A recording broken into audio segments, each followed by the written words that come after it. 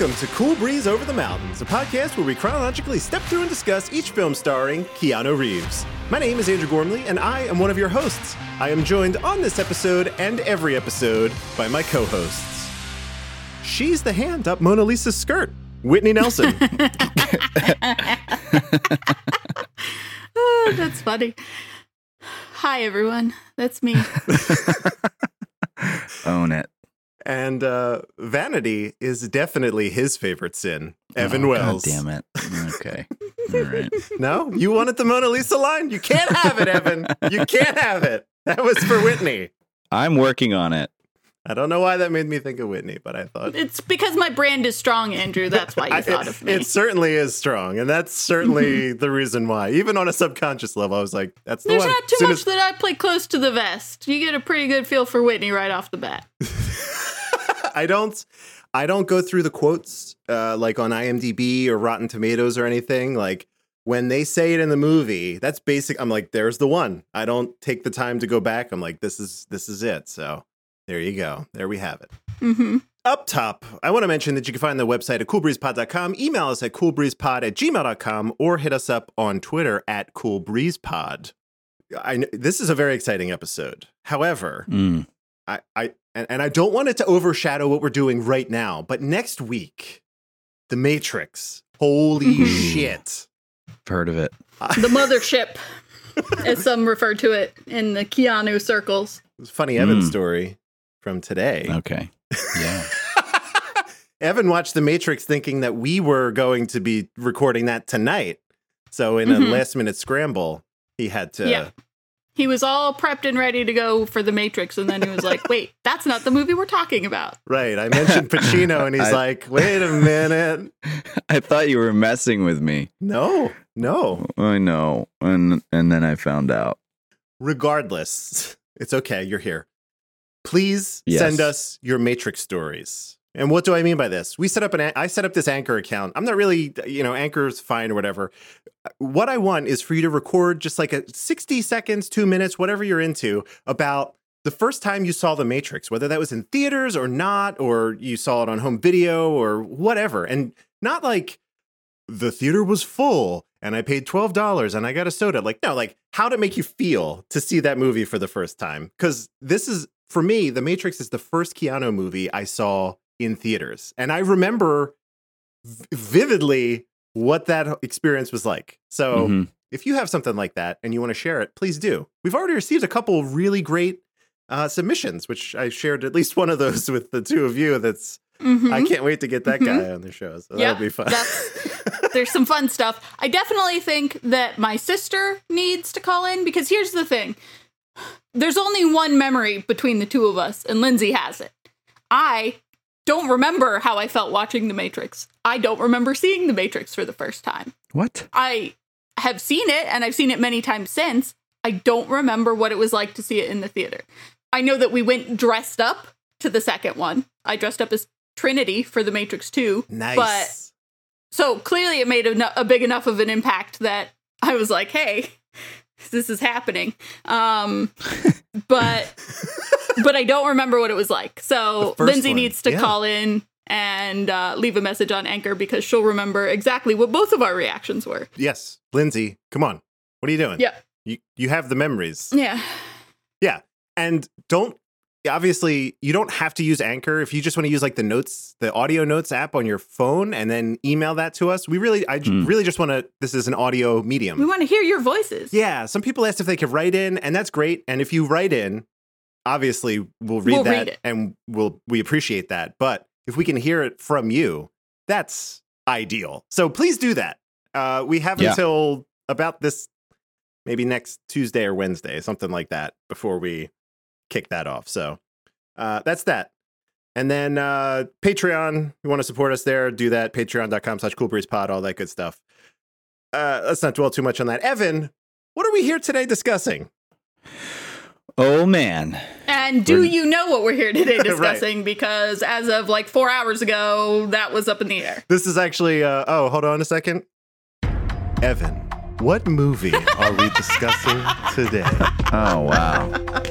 Is it? That is a sick burn. got him. I'd Sorry. get that If this- wrong too. If this weren't so, there's my favorite joke on the internet is to link to the list of burn centers in the United States on Wikipedia. Yes. Anytime that in written form someone burns somebody else, I just plop that link right in there. Yeah. I had it hotkeyed on my old computer. Amazing. Yeah, because it's hilarious that when it pops up in a work chat or whatever, and it's just list of burn centers in the United States. Unfortunately, that doesn't play as well here on a podcast, but if I could, I would have done that just now. Absolutely. I understand. So, Evan, what are we talking about?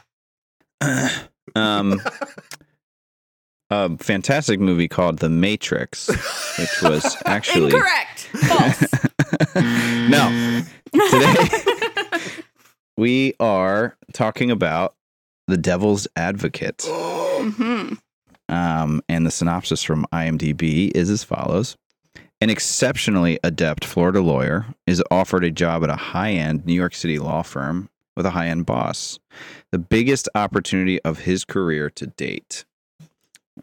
This movie was directed by Taylor Hackford, who you might also know as the director of An Officer and a Gentleman, Proof of Life, and Ray.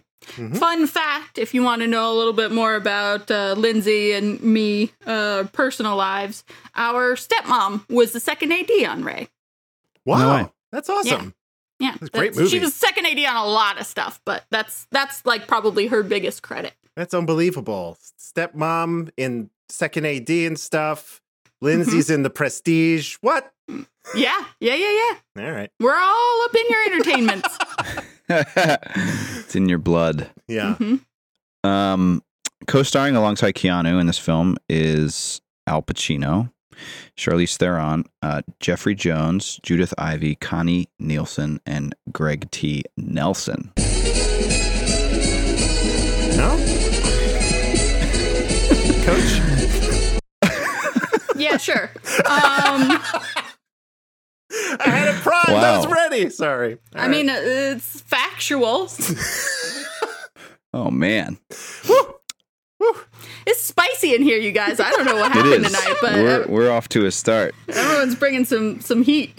All right. Speaking of heat, Whitney, do you want to tell us what the critics and audiences thought of this movie?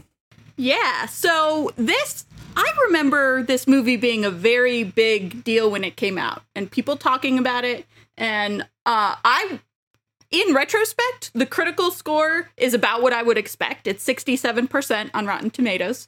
And the audience score is a whopping 80% for this movie. That is something else. That's high. A lot. That's Yeah. a lot. So there's a critic quote that we have pulled here from Kenneth Turan from the LA Times, who said, "Although it's nice for a film to be ambitious, there is such a thing as overreaching." Oof. Which is, I think, a pretty succinct way to describe a lot of this movie, but we'll Yeah. get to that in a moment. All right. And then there's a user quote, a user review on Rotten Tomatoes from Jacob P., who gave 3.5 stars. And he says, "A pretty interesting story. Way too long for its genre, but still entertaining and enjoyable enough to keep me watching." Which also I think is fairly apropos. We'll get into it. We'll talk more. But Yeah. yeah, so that's what people said about it at the time. Those are some pretty even. I feel like those are pretty even-handed, right? Kenneth Turan, I'm sure if you, in the context of the larger review, this is a backhanded compliment from him, kind of. He says the movie's ambitious, and then maybe a little bit more so, and then 3.5 stars. That Yeah. I'm feeling pretty good about that too. So All right, so who's going first? Andrew went first last week, and he had a lot to say. So Evan or Whitney? Yeah, one of you can knock it out. Okay, Go ahead, Whitney. Evan's taking too long. Oof. All right. So, in the high level sort of overview of what we thought of this movie, did this movie work for us? So, going into it, only remembering certain like vignettes and scenes and basically just remembering the last 20 minutes of the movie and nothing else about the movie. Yeah. I was concerned about how well there's a lot of stuff about women in this movie. Mhm. And I did not think it was going to hold up in this day and age, and with my social justice lens, is the devil's advocate going to just be ragingly misogynistic? And the answer is, yeah, kind of, but not as bad as I thought it would be. Okay. There is quite a bit of talk of a lot of sensitive subjects because you're dealing with essentially evil in this movie. So there's pedophilia, there's suicide stuff, there's rape stuff. Like, a lot of things come up that are, you know, heavy topics to talk about. But I do think that because the whole thing is sort of enveloped in this air, you know right away from the very first person that you see him get off in trial, he's arguing for the bad guys. So you know that they're all bad guys. So I think that puts it into a little bit more context. I do think that there's a lot of, the women are exceptionally catty in this whole movie. And that is actually, I think, the thing that holds up the least. Not that women aren't catty now, but that, like, it's a big culture shift to be, for women to support women more so than to tear women down. And in this movie, where essentially you have Charlize Theron's character, her, like, sort of spiraling out and her degradation is, like, the heart of the movie. It's actually what this movie is about, in my opinion. Yeah. But they don't spend enough time on her. She's always kind of happening in the background. It's always kind of tertiary. But because of that, the way that the women interact and are catty to one another and, like, sniping one another very, like, low key and all of that, I think was the biggest thing that I actually had an issue with in this movie, was how the women were to each other. Also, this movie has so much topless female nudity in it for, like, no reason. Yes. And you know, whatever. I like boobs as much as the next guy. I'm not going to complain. But also, it didn't need to be there. I felt like it was just there to be shocking. And there was a few things in this movie that I felt like they were just there to be shocking, which made them not shocking to me. And this could be a product of the age where things that are shocking now, you know, like the very first episode of Black Mirror in the mid-90s would not have flown in the same way. Like, just the idea of the prime minister having sex with a pig wouldn't have been a thing that you would talk about in the same way. So I think part of it is just boobs don't mean the same thing now that they did in 96, 97. But like, we even had a moving sculpture in the office to supply more naked boobs should there be a call for more boobs anywhere. There was like, well, can we shoehorn in some more boobs?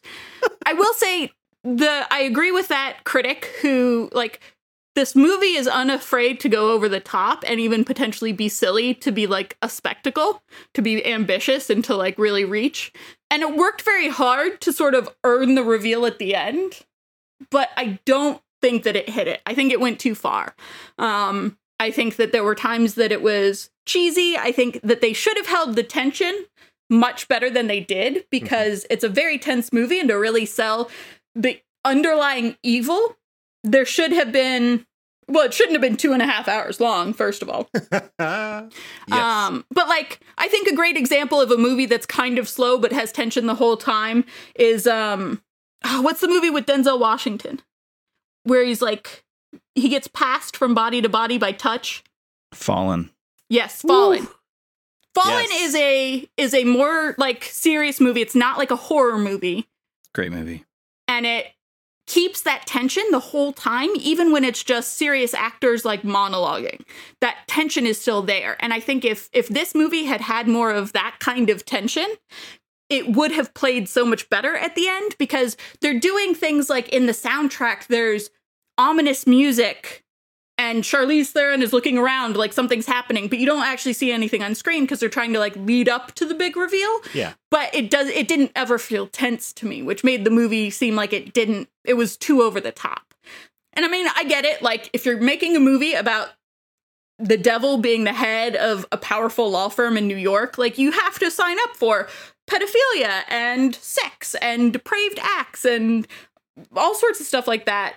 But you know, there's only so much that works being shown. I feel like there wasn't enough being earned. It was all being shown to me and it wasn't being earned. It didn't, like, emotionally draw me in the way that I needed it to, for it to pay off. And I also don't know how much of that is because I did know, like, for all of the stuff I did not remember about this story, I did know that Al Pacino was the devil the whole time. Right. So I don't know if it lost an element of that with me because I knew, like, these are demons. This is the devil. This is, a whole thing. And I didn't remember how that played out or why Keanu Reeves was involved in any of this or anything like that. I didn't remember any of that, but I did know Al Pacino is Satan from the get-go. So some of the special effects don't play well now either. They've definitely aged. I think there was a lot of beautiful technical work. I don't think the editing was great, as evidenced by the fact that it's 2.5 hours long. But I think that a lot of the set design and the cinematography, like there's a lot of camera placement that does a lot to build an air of, tension or mystery or whatever. I think they do a good job with that. And I do think the sound design was good. The sound design was leading, and I don't like when it's leading. Because then you're like looking around for what it's leading you to. When there's like a dramatic bong, you're like, what's scary? What's happening? I don't know. It's there, but I don't see it. And then it takes me out of the movie that I'm watching. And that happened like 3 times in this. But I think the rest of the score and the sound effects and doing the sort of underlying evil throughout the whole score and throughout the whole movie was done pretty well for the most part. There was just like 2 or 3 times where it had no subtlety and took me right out of it. There was like, I remember 1 or 2 times in the very beginning where like a car door would close and it was like, yeah, like this huge bass hit. And I'm like, why did it do that?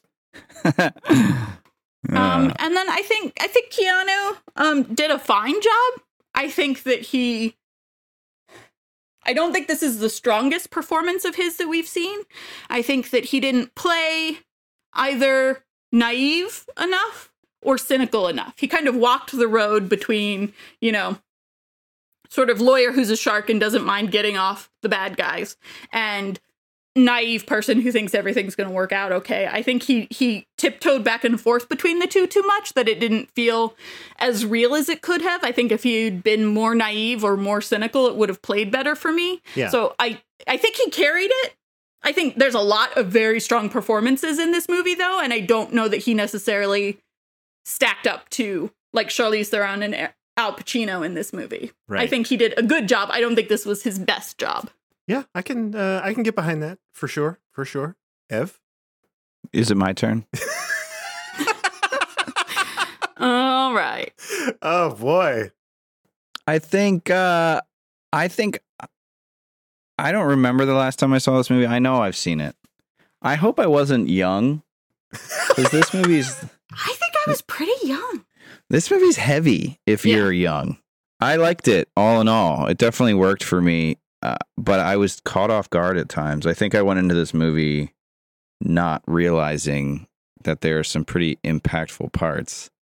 And I was actually impressed with most of the effects. Whitney, I think you were kind of saying the same thing. The only place where it broke down was like at the end with the thing on his wall. That's where it broke down. The whole last part with the like face morphing into like the angel and all that kind of stuff. Just felt very cheesy. Some of the like demon faces sort of slipping in and out worked just fine and didn't really age Those that were much. Great. Yeah. Yeah.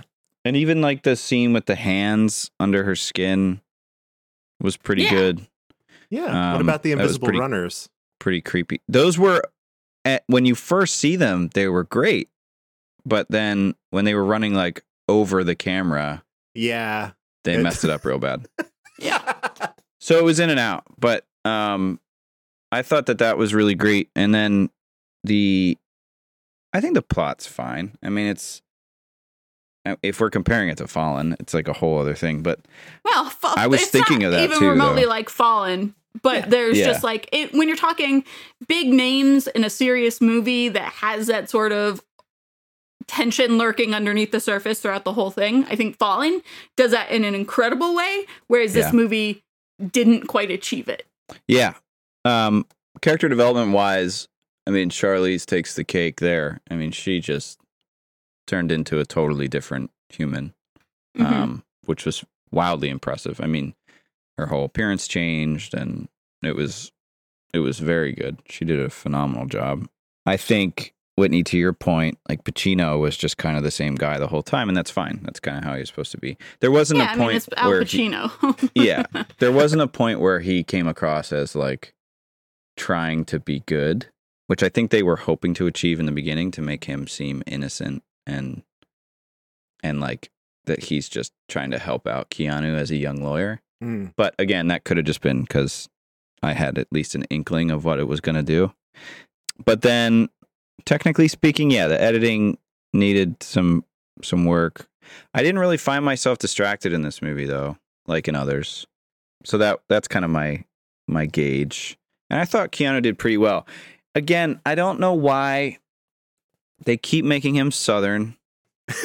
I really don't know why they keep making him Southern. Yeah, and he comes in and out. I still hold that I think his best accent was in Little Buddha, which is buck wild. Right. Yeah. But he came in and out of the accent a lot. And I thought for a second, I was like, okay, maybe they're only going to make him, like they're going to double down on this, or Keanu did, and only make him Southern when he's like raw, when he's like angry, or when he's like not in the courtroom. Like that would be great. That would actually be smart. But then it didn't really stick to that. But it was super annoying because then I got transfixed on it. And so, but otherwise, I thought he did a great job. I thought he, aside from when he tries to be romantic, but I thought he did a great job in general. So yeah, I think it worked for me. I was entertained. Okay. All right. Andrew? Wow. Well, you couldn't have two more opposite films than this week and last week. So, and likewise, my feelings about said films. This movie really worked pretty much for me.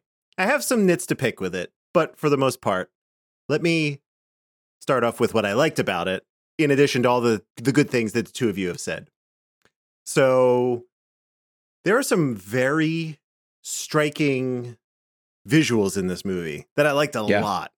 Yeah. Like when they were in that big church, I was like, holy, every shot in that church. And that's a lot of location type stuff, but they worked with it and it was awesome. Fun fact that's not in the trivia, that that patio outside of Al Pacino's office, that like infinity pool. Yes. Yeah. That's real. Holy that is not like green screened. That's not matte painted. That is on the 50th floor of a building in New York, and it is that's real. Whoa. That was a location that they scouted. I was blown away when I read that, but I couldn't figure out how to make it into a question. True, false. Is it real? Yeah. So, and that was another one that I had written down too, where I was just like, that is an unbelievable bit of like location scouting paired with just excellent camera work to show the scale, like the enormity of that. Everyone knows that New York is massive, but to get it from a new angle that reinforces that point is refreshing, especially for a movie that was made 20 years ago. So I really, really like that. I really liked, I don't know if the two of you agree with this, I really like the chemistry between these two in the beginning of the movie. There's a scene where like Keanu bites the earring right out of her ear. And I thought, I was like, well, that's pretty hot actually. And she kind of she reacts to that in what I believe would be like a natural way. I was like, wow, that was great. These two, I thought they worked well together. I never felt like there was passion between them. Okay. It didn't feel like the chemistry there was very much, they felt comfortable around each other.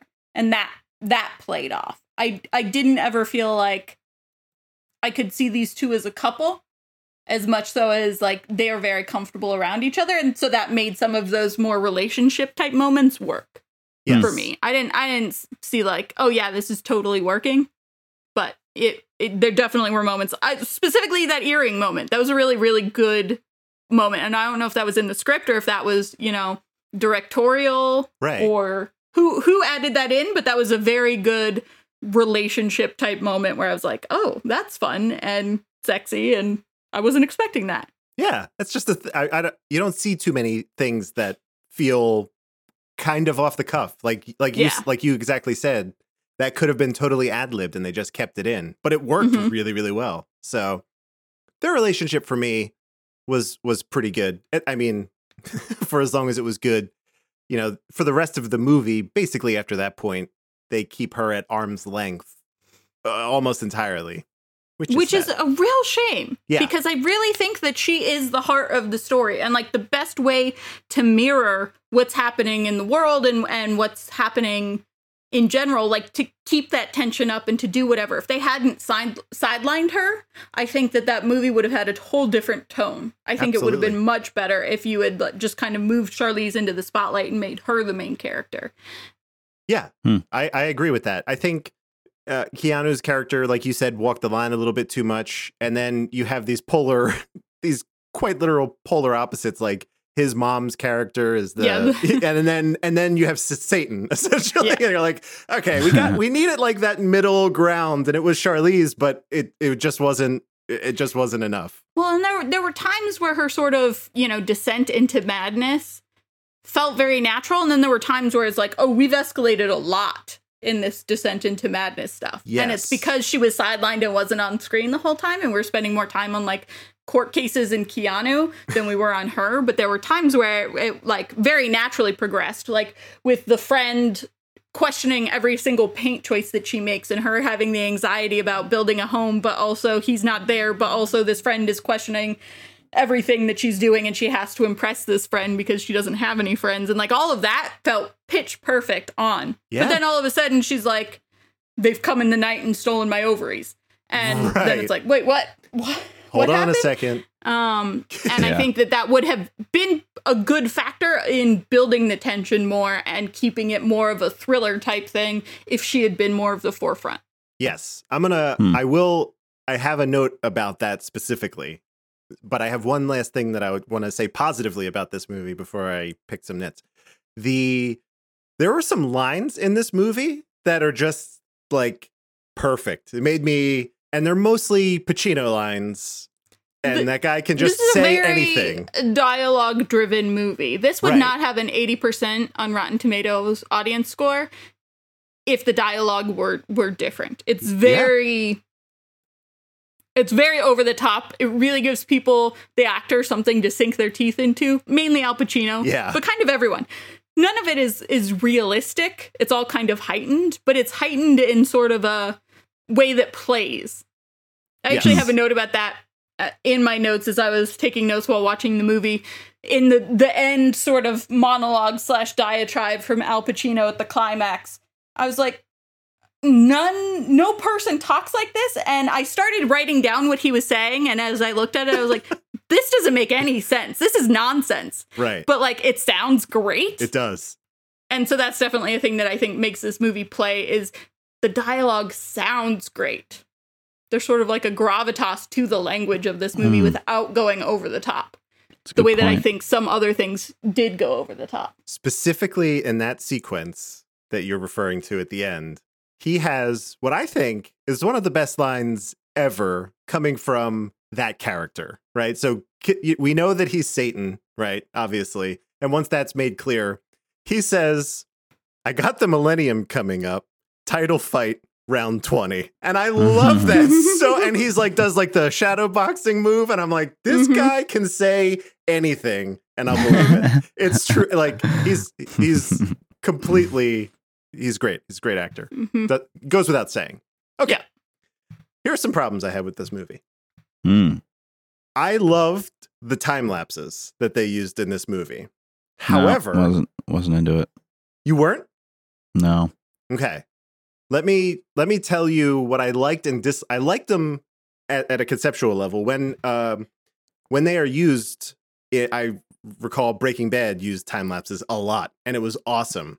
However, this movie put time lapses in to show, like, it became apparent only towards like the second half of the movie that those time lapses were showing a period of like days or weeks going by, not like one day. And so like Charlize's character's descent into madness, it felt like what are they doing here? until I put it together, like, oh shit, like every time they put a time lapse, you just have to assume like a month has elapsed of her being alone, isolated, and then it felt a lot better. But that's an editing problem, like Whitney said. This movie, it didn't convey this passage of time. Like if you took it at how it was edited, it's like this movie happened in like 2 weeks, and that's not true. Like whole cases went by in the course of this movie. So yeah, that wasn't great. The editing, not so great. Yeah. I mean, they did show multiple day to night in the time lapses, but I don't think that it was clear enough what those day to nights were representing. Like, is it a day? Is it days? Are you just, like, is it an artistic choice, or are you showing literal, like, if it gets dark 7 times, it's 7 days. That's it. Yeah. Because no one's counting your time lapse, like day to night transition. So just make no that one's clear. following with what you're saying. And they didn't seem to be clear enough to me to be able to follow without paying too much attention of like, how long has this been? Time has passed, but you don't know how much. Right. So I had an issue with that. Generally, like when it's done more, like again, going back to Breaking Bad, like it was very clear, like this is happening over the course of 8 hours or something. Like you see the sun up and then the sun is down. Great. I got it. People were doing shit for 8 hours. Perfect. In regards to Charlize's character, I really disliked that, like her defining thing was like she wanted to have a baby. Like I don't know what it was about that. Like this is what they gave her to grab onto. Like she likes this guy. She's willing to like, they're married. She's willing to drop her entire life in this other place. And then they focus on the baby thing. I'm just not sure that, like, I don't know what that added. For me, I think it's because they set it up with her being they set it up at the very beginning with her being the more driven of the two. Yes. Of her being the one that's like rooting him on in his early cases. And the mom is pissed because she's always working on Sundays and she's on the phone while like Keanu's talking to his mom to say goodbye. And like, she's the career power woman. And I think that they didn't do a good transition from her being the career power woman who's like always on top of things and always driving stuff moving forward to being, I just want to be a mom. Right. I don't think that they did that well. And that's not to say that those two things can't coexist, but they started out with her being like, she's the engine that's driving this couple.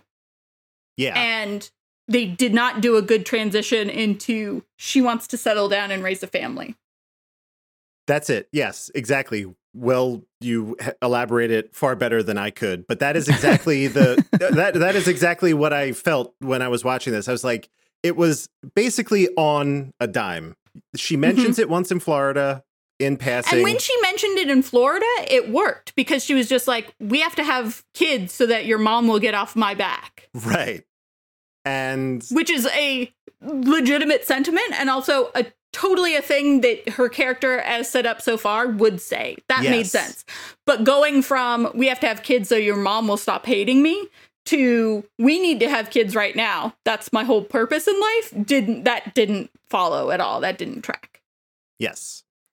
And then my only other thing is like a twofold, like, again, it really all comes back to editing. I don't know what this movie wanted to be. Did it want it to be this courtroom drama, like a John Grisham novel, or did it want to be like this,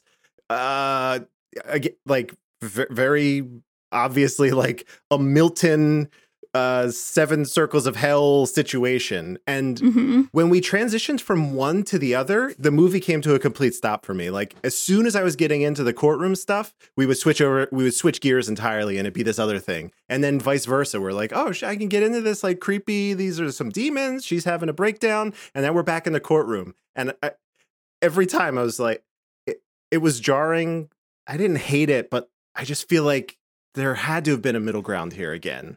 So there's some stuff like the Justice Department story. Like they keep mentioning this guy Weaver. Like, oh, I might talk to Weavers. And I'm like, that did nothing at all in the whole grand scheme. You could take 10 minutes out of this movie by dropping that storyline. Nothing gets lost. Literally zero about Weaver is important. Yes. So there were like stuff, just kill that stuff. And if you're trying to show sort of like the battle between good and evil, and this guy seeing in Keanu the potential to rat on his employer because he's had his head in everything and he's done so much evil stuff, and like, you may not know, but this guy's done XYZ and you should, work for the state to take them down. Yeah. It needed to be much clearer and much more prominent in the movie that this is, Keanu is the battleground between good and evil. Yeah. He needs to start early, and he needs to start talking about all of the terrible stuff that Al Pacino's done, when Al Pacino is still this casual guy talking about, like how good he fucks women and, whatever. Like, before he started to do anything that Keanu has questioned, you need to have someone in there whispering in his ear, like, this guy, don't trust him. Right. Talk to me. And initially you have that good guy being kind of weaselly and saying, like, turn in your employer who's been nice to you and offered you an incredible job and given you a chance that no one else has gotten. And then you don't trust that good guy until all of a sudden you stop trusting Al Pacino. And that's the whole thing with, like, if that's what you're doing with that character, you need to make it a major theme in the film. If you're not, don't waste the 15 minutes of film time explaining this guy and showing him, and have him chase Keanu down just to get killed and then not be relevant anymore. That was the dumbest. I could not fathom. Here's how you solve this problem. Weaver's entire story arc was to deliver the information that said, like, all 20 partners or whatever we were introduced to in the beginning of the movie are essentially like demon generals that have their own law firm set up to do nefarious shit in other countries. Great. I love it. Weaver's entire plot was to get to Keanu to say, like, yeah, in the Middle East, we're smuggling heroin, and then down in South America, it's cartel or whatever. And it's like, oh, every person he named was from those countries. Got it. You solve that by, like, Keanu discovers it by going through some files in the office when he's working late. Perfect. That's just as effective as what happened here. Yeah. And it takes 2 minutes. In the file shredding scene, like, keep the file shredding scene in and have the guy be like, oh, blah, blah, blah. These are the 15 things that we're covering up. Could have happened there, too. You had that guy. You had Ferris Bueller's Principal right there. Ferris Bueller's Principal could have been your plot device. And then he dies. And then it still works. Everything. Oh, okay. Yeah. That was it. The Weaver stuff, I was like, that. Sometimes a story bit jumps out at me. I'm like, that had so much buildup for absolutely nothing. So that was a thread they could delete. And then finally, I can't believe, I don't know if the two of you remembered that this was a story about creating the Antichrist. I completely forgot about that part. And when they said it at the end, I was like, what the actual fuck is going on here? That's, like I said, that's the only part I remember.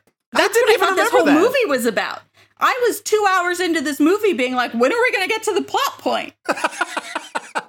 And then it turns out it was like a thing that they threw in at the very end. But that's everything that I remember is like that last scene in Al Pacino's office about this whole movie. And I didn't remember any of the rest of it.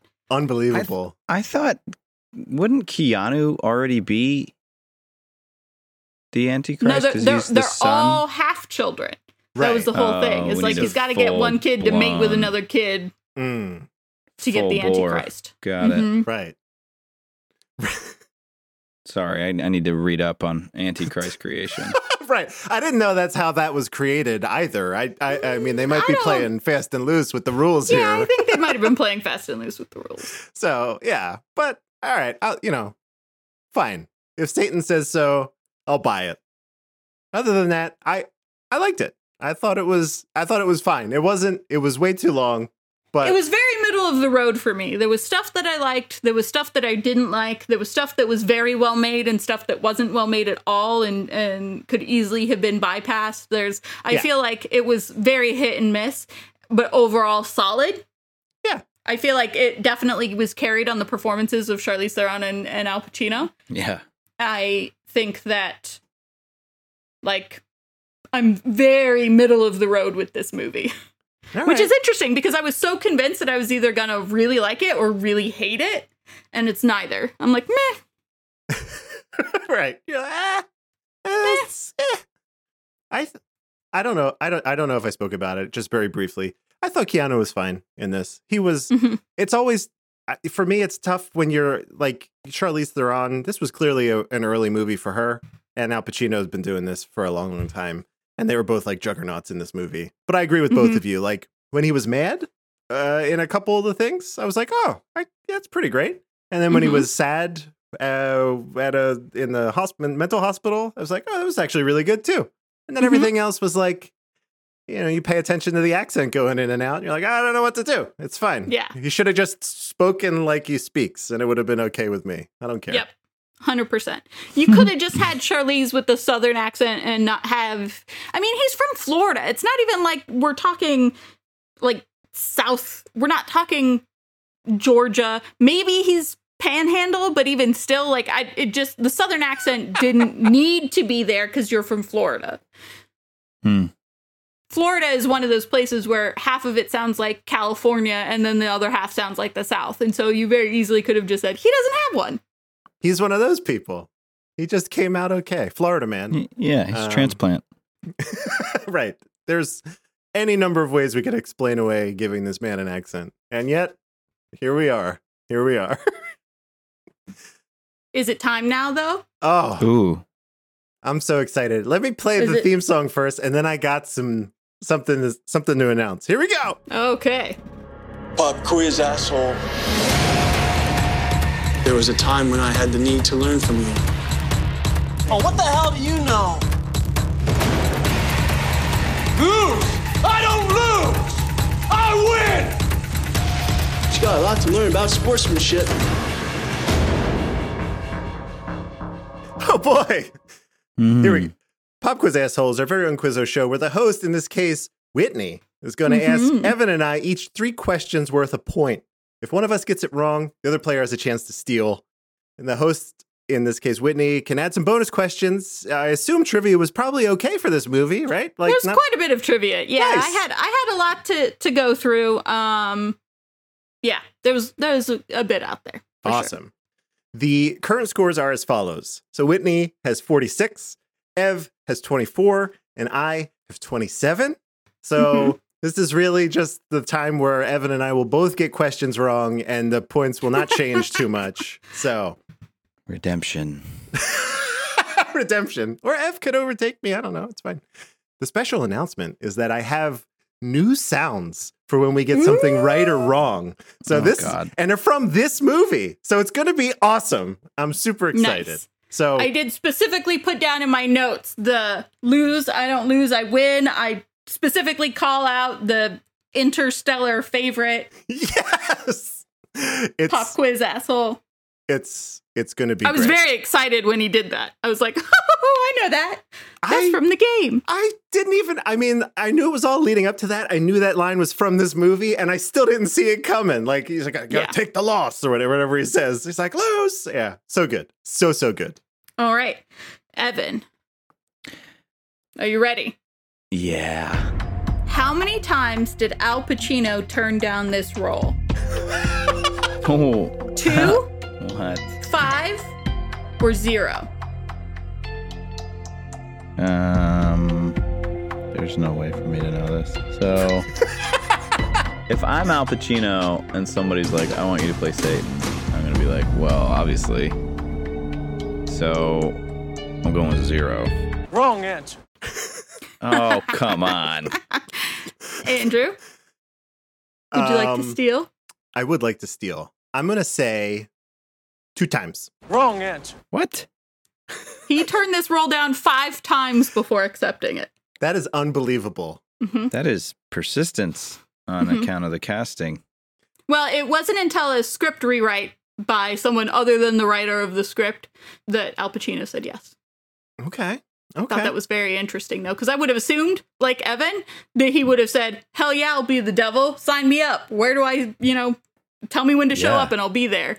Yeah. And the fact that he turned it down 5 times before saying yes, the 6th time he was asked to do it, he said, okay, whatever. They just wore him down. They were like, all right, fine. Yeah. It's like, this guy directed An Officer and a Gentleman. Do you not want to work with this guy? All right, whatever. Fine. Yeah. All right. All right, Andrew. Here we go. The boxing match that Keanu and Al Pacino attend was not a staged bout, but was in fact a legitimate world championship boxing match. Wow. Who was competing? A. Roy Jones Jr. versus Bryant Brannon. B. Riddick Bowe versus Bruce Seldon. Or C. Frank Bruno versus Lennox Lewis. I don't know jack shit about boxing at all.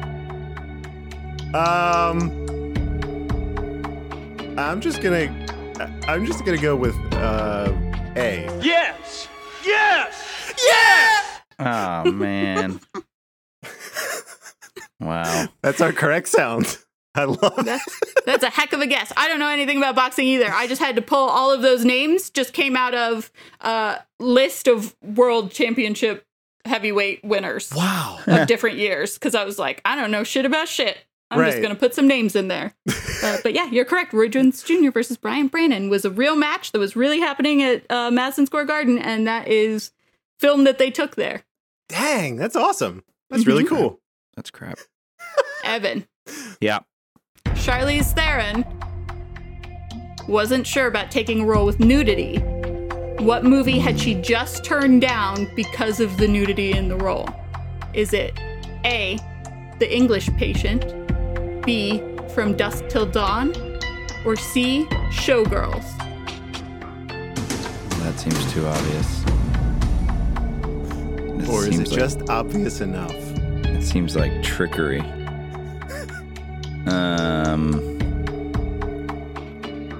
I will say, for the record, all three of these movies have female nudity in them. Well, that's I know good. for a fact. I verified any answers are all from the same time frame and all have female nudity. Yeah. I'm gonna say Dusk Till Dawn. Wrong answer. Sick. Wrong sick, answer. sick. Do it a third time. Wrong answer. Okay, cool. Andrew?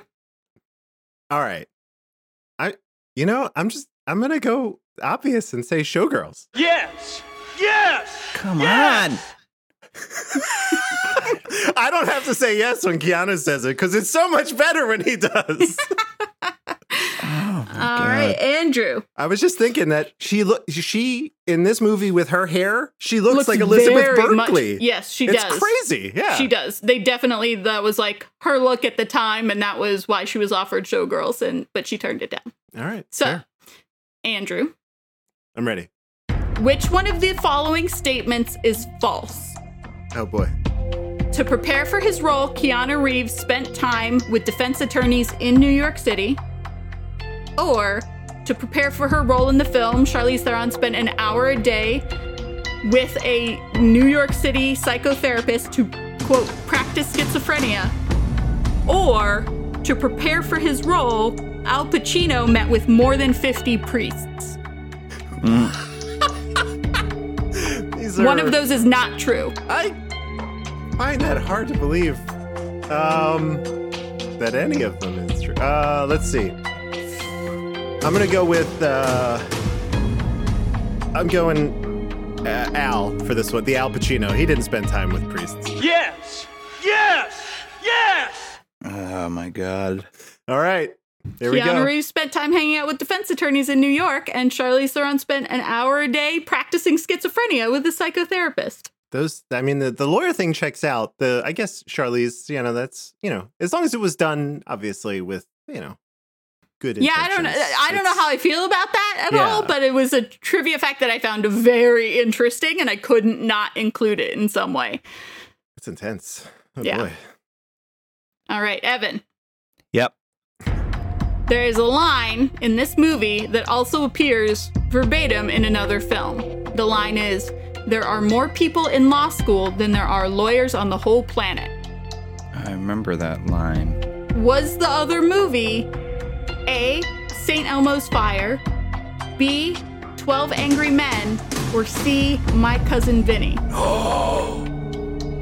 I'm not doing that because I know it. Those are just all really good movies. I'm gonna go with. Hold on. I'm trying to think about plots. Plots. St. Elmo's Fire. Yes! Yes! Yes! Oh my god. Oh, feels so good.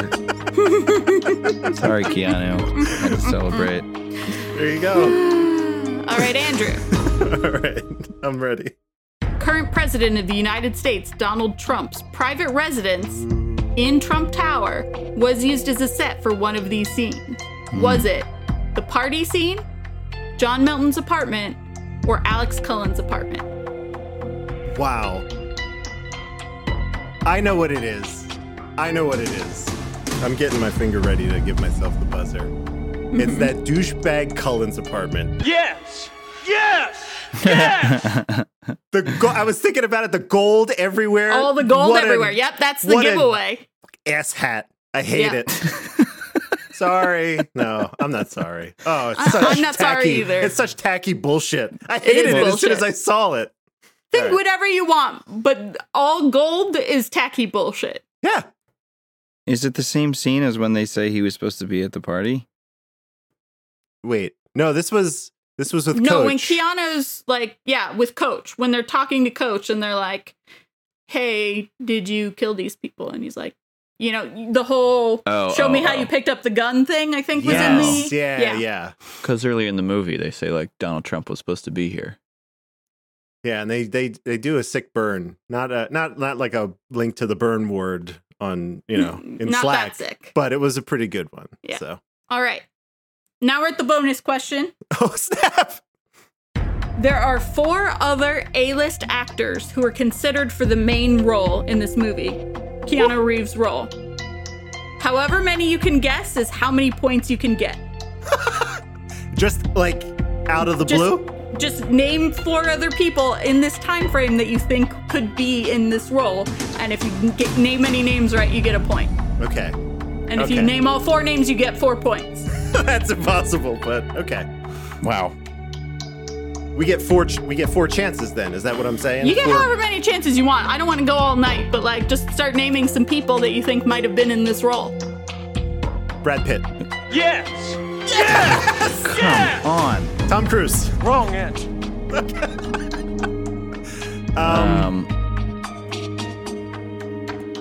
Richard Gere. Wrong answer. God damn it. Can I say Brad Pitt? No. I was taken. This is a first come, first served situation, my man. There's 3 more names. There's plenty of room for you. Robert Redford. Wrong answer. Robert Downey Jr. Wrong answer. God, who else? Jack Nicholson. Wrong answer. Hugo Weaving. Wrong No, you guys got to think younger. Who are people? Leonardo DiCaprio. answer. Wrong answer. Okay. I was going back. I was like Titanic around this time also. Tom Hanks. Wrong answer. All right, I'm going to wrap this up. Tom Hanks is a wild guess, so I'm just going to cut you guys off now. The other 3 All right. are Christian Slater, Oh. John Cusack, Damn Wild. and Edward Norton. Whoa, I should have known Norton. Damn I it. almost said Norton. Fight Edward Club. Norton was the most obvious one of the 4 to me because I could totally see Edward Norton in this role. When I thought about it more, both John Cusack and Christian Slater kind of made sense too. I never would have guessed Brad Pitt. So that's crazy to me that that's the first one you guessed. Because I was like, who's doing stuff? I was like, Well, Meet and Joe this Black. is very Meet Joe Black sort of Yeah, era. So that fair was play. awesome. Wow. I wonder. Yeah, it's always interesting. What would that movie have been? Mhm. Crazy. And apparently, I'm sure you saw in the trivia, Keanu gave a portion of his salary to give to Pacino so he would actually do this thing, or so the legend goes. Yeah. So would Pacino have been in this if it was Brad Pitt, for instance? I don't know. Yeah. It's always, Don't know. how far does the rabbit hole go? We'll never know. Exactly. That was a pop quiz. Oh my goodness. What are the points? Did I keep them correctly? Yeah, I did. All right. Whitney, 46, obviously. Mhm. Evan slides up to 25. Nailed Okay. it. 32 for me. So, all right. We're closing gaps with each other here. So there we go. Mhm. It's working out nice. All right. This is Whitney's movie to explain. So whenever you're ready. I'm tried to keep this abbreviated and short. I don't know how much of what I wrote down in my notes is necessary and how much is not necessary, but this might take longer than I wanted to. It's all very interesting, but Yeah. here we go. Do it. So, credits open to very dramatic music and either a sunset or a sunrise over clouds. We cut to a young girl, almost in tears, in a courtroom, being questioned about, describing being assaulted. And it's Keanu Reeves who's doing the questioning. He looks to be the lawyer for the guy who assaulted the young girl. The guy who appears to be the pedophile who assaulted her on trial starts jerking it right there in the courtroom while listening to her describe her assault until Keanu Reeves looks at him and is like, what the fuck, man? Yeah. You gotta stop. And he calls for a recess. They walk out of the courtroom and they burst out, and the pedophile is following Keanu, and he's trying to argue with Keanu, and Keanu yells at him to say, you gotta stay the hell away from me, man. What if I put you on the stand so you can jerk off in front of the judge? And the guy's like, I paid you to represent me, blah, blah, blah. Keanu storms into the bathroom, slamming doors and stomping around and whatever. And he bends over the sink to splash water on his face and cool off. And we learn from a journalist in the bathroom that Keanu has an unblemished string of victories. And this case will be his first loss if he loses it. And at this point, it looks like he's definitely going to lose it. So we hear a strange echoey booming noise. And this is kind of our first supernatural sort of inclination, even though absolutely nothing happens. There's just sort of a strange echoey booming noise. And Keanu Reeves looks around the bathroom like, what's that? And then he goes back into the courtroom. Keanu cross-questions the girl and asks if she's had trouble in math class. And that's why she's asked to stay after school. And has she had trouble in any other classes? Has she ever passed notes insulting the teacher in question? Then he submits new evidence way after the discovery period of the note that she passed in class, calling the teacher names. So now she's a trouble student who multiple people have asked to stay late after class, and she's actually actively out to get this math teacher. And then the questions are, has she ever thrown a party at her house while her parents were away? Yes. Was this party, has she played the game called, quote, Special Places? Yes. Is this game sexual in nature? Yes. Was this party the first time that she spoke about the incident with the teacher? Yes. And then Keanu spends a whole narrative about this girl and a teacher who was tough on her and kept her after class, and she used the Special Places game to blackmail a whole bunch of other children into saying that he had touched them too. And she's like, I didn't want to be the only one. So now everything that she said is in question because she blackmailed a bunch of children to also say that he touched them. And it doesn't matter anymore whether or not she was actually touched. The whole courtroom is an outroar. The case is Keanu's. He won, or it was dismissed, or whatever. It was very unclear because the whole courtroom was in an uproar. And they all got to a bar with, Charlize Theron and a couple other lawyers, and they're all doing shots in celebration. And Charlize and Keanu are making out, and he's biting her butt on the dance floor, and they get very drunk, and they dance some more. And then he's going to the bar to get more drinks. And while he's going to the bar, a guy comes up to him and kind of bumps into him and says, we want you to move to New York and do law things for us because you're so good at law things. And he's like, nice prank. I'm not that drunk. And the guy's like, here's a list of all the perks and a pile of money. You have to start next week if you want it. And Keanu looks at the offer of how much of a pile of money. And then we cut to a church. Clearly the next day, everyone's singing. Keanu sort of sneaks up to the door and peeks in looking for someone, but does not cross the threshold. Turns out it's his mom, and he's telling her about going to New York and taking this job. And we find out that the mom hates the wife because she does things like work on a Sunday, and New York is the new Babylon. And she tests Keanu, who proves that he's, whatever, by knowing a Bible passage by heart. So she's proud of him. And then he says goodbye to his mom and hugs her. That was all the mom was there for, was to be like, I hate your wife. And also, do you still know your Bible? And Keanu's like, yes, and goodbye. So then we cut to aerial shots of New York, which are intercut with classical paintings, which we find out the classical paintings are in a New York courthouse. And we go into a courtroom where they're questioning jurors.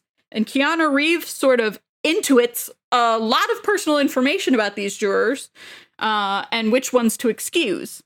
And one of the lawyers is like, say what now? Either you back down, noob, or I walk. And Keanu Reeves is like, shrug. And then the guy who recruited Keanu in the South is like, okay, so walk then. We're going to excuse the jurors that Keanu says. And this guy's like, whoa. And then he dismisses all the jurors that Keanu wants to dismiss.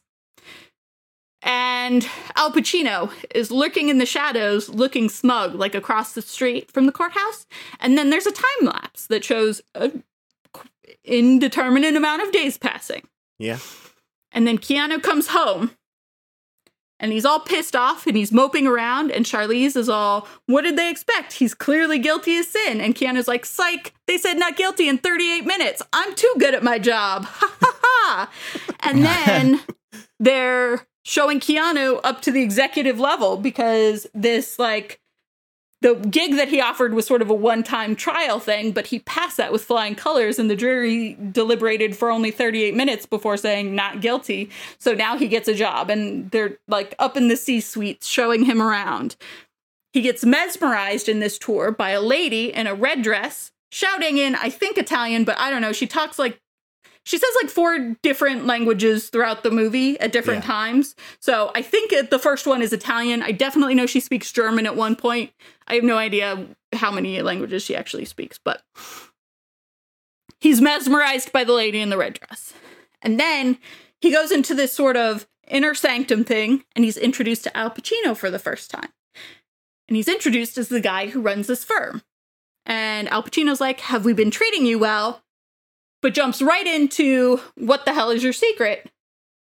64 straight convictions, but then all of a sudden one day you're locking up the bad guys, but then you turn around and you're setting the bad guys free, and now you have a streak in the other direction. Like, what happened and what's your secret? And Keanu's basically just like, I like it better and the pay is better. And they haha about the pay being better. And then Al Pacino is like, man, I was so sure you had a secret. And Keanu says, I could hear juries deliberate from the upstairs men's room in the courthouse. So I snooped on juries for 5 years and learned how they work, essentially. And then Al Pacino's like, ho ho, ha ha, nice. Let me take you out onto my roof with an infinity pool. So cool. Yeah. And then while they're out on the roof with the infinity pool and no railings, and it's very sort of like, ooh, do you dare get close enough to the edge? You might fall over. Al Pacino's quizzing him on his family background and all of that sort of thing. Asks questions about his wife and his mom and et cetera, et cetera. And then we get to the point where it's like, are you considering offering me a job? And Al Pacino's like, I know you're talented, but will you fold under the pressure? Will you be able to go to sleep at night? Keanu's like, what about the money? And Al Pacino's like, money's the easy part. Don't worry about the money. So then they're touring apartments that they're going to put Keanu and Charlize into. It's a whole building, or most of a building, owned by the firm. Some of this was questionable logistics to me. I wasn't sure how it went because it was a very big building. Yeah. But they said only the partners basically get apartments in it. So I don't know if they own all of it or half of it or what. But the tower part is owned by Al Pacino, and then the partners all get a place. And the guy who went down to the South to recruit him and his wife live across the hall. And there's a lot of sort of underhanded, you must be something really special. It took us 6 years to get here. And there's something sort of threatening in the way that they're saying, like, you've only been here one case. What are you doing being in this building? It took us 6 years to get here. And it's sort of friendly, sort of threatening seeming. But they give them the tour because they're the across the way neighbors and they're being neighborly. So they leave, and then Keanu asks if Charlize is sure about New York. He isn't going to do it if she doesn't want to. And she says, are you shitting me? We're not going back to podunk nowhere and struggling our whole lives. We're going to do this New York thing. And then they kiss and say that they love each other. And then we cut to a board meeting where all the top brass of the firm are introducing themselves around a conference table, which we've kind of already mentioned. And then we see Keanu's potential corner office. And they've already expedited his New York bar license. But until then, he's going to, like, consult or something. Yeah. And here's the next case. And they're already handing over the paperwork of the case. And Keanu's like, this case is clearly a loser. Am I being tested? And his assistant is like, everything's a test. So, of course, Keanu has to take it because now he's being challenged and he has a penis and whatever. So then we cut to Charlize Theron, and we've already mentioned this too. She's super overwhelmed looking at like $2,000 pound fabric for the walls or whatever. And Keanu walks in and he's like, we'll take it all, but only at this bargain price. But also I have money to throw around because I'm taking the case. Yeah. Mm-hmm. And then he goes to interview the guy in the Moyes case, Mr. Moyes.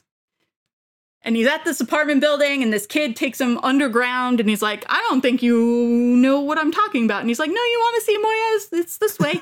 So they go into a basement, and it's a very church voodoo-like thing happening with candles and statues, and then there's organs and jars in a refrigerator. And Mr. Moyes is doing some kind of spell or something with a tongue and nails to, like, keep the other person quiet or whatever. Mm-hmm. So this is the losing case. We already know that. Keanu said it's a losing case. But we cut to Keanu Reeves looking over, just poring over files and files and files of New York City health codes, while Charlize is working with the wife across the hall to pick a paint color. And this friend, quote unquote friend from across the hall, keeps vetoing every color that Charlize Theron picks.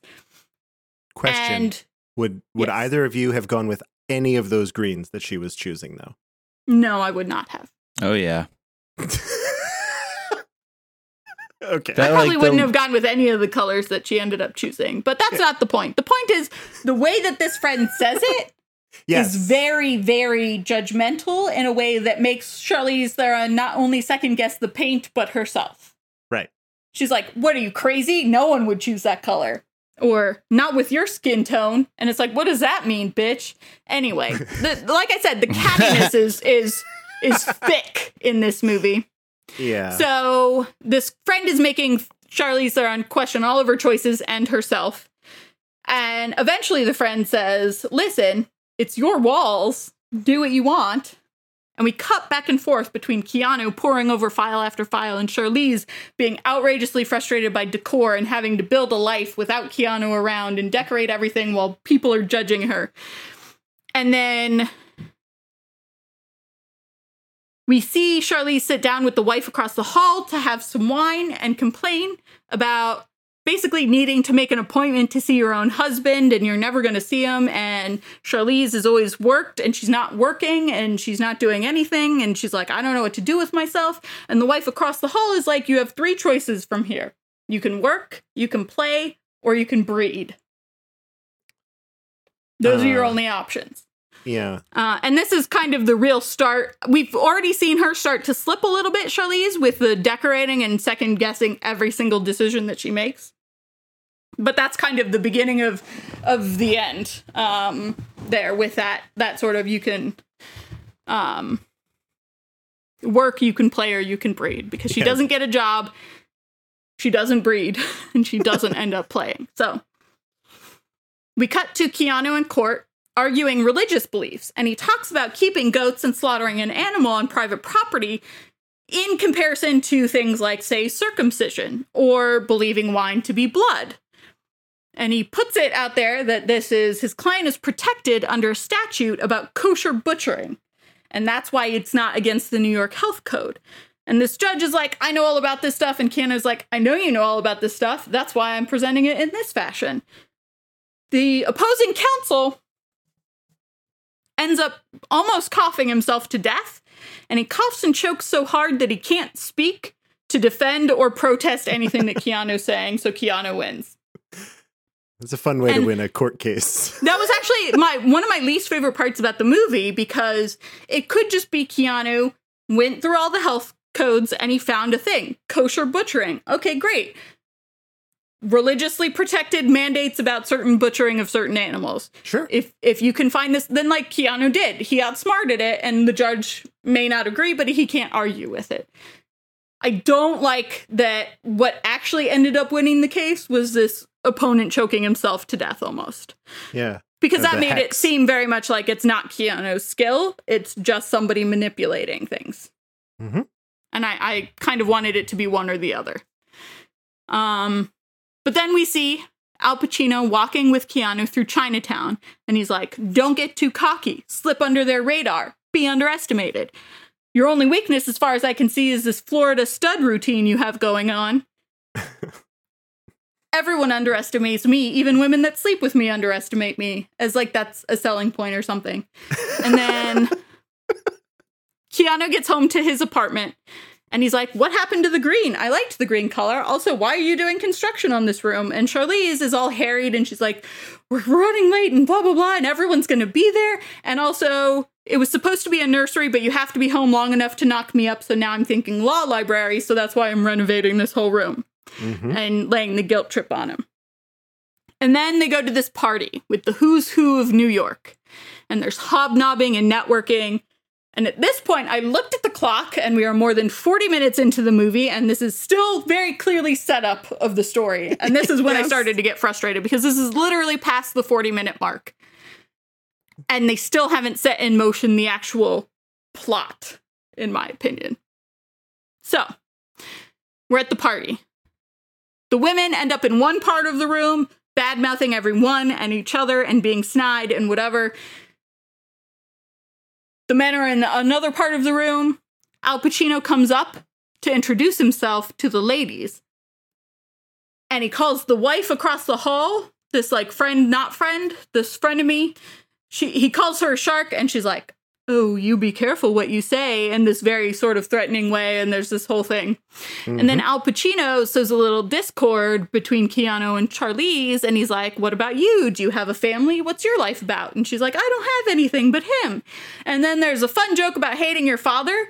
If you know Al Pacino is the devil. Yes. It doesn't play as a joke if you are watching this for the first time, but she says the only thing worse than not having a father is having my father, and he's like, oh no, I get that, and it's very funny if you know that he's Satan. Right. That's a joke that requires a second watch. It does.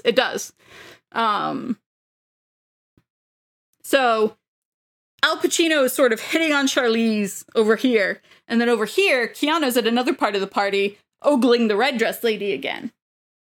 And Al Pacino and Charlize, we cut back to them sitting on a couch talking, and he's like, your hair would look so much better up, but I can't touch you because everyone at this party will think that we're fucking, but I'm right, and you should cut your hair and go back to your natural color. And this is a very good symbol for both men and women, about women in turmoil. Everyone knows that, you know, when you doubt yourself or you go through a breakup or whatever, it's a big hair change, and then you don't recognize yourself in the mirror, and et cetera, et cetera. So obviously the first thing he does to make her doubt herself is, you should change everything about your hair. And while this is happening, and it's all sort of flirty and sexual in nature. Yeah. So while this is happening, Keanu goes out to the balcony of the party where the red dress lady is smoking.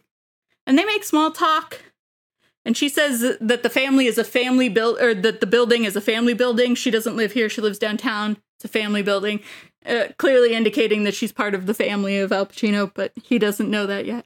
And technically, we don't either. I did. But that's just because I've seen it before. Yeah. So Charlize is going through the party looking for Keanu, because now it's been long enough that she's like, where is this guy? And Keanu's out flirting with the red dress lady, and the red dress lady is like, is your wife a jealous woman? Do you like to be on top? Et cetera, et cetera.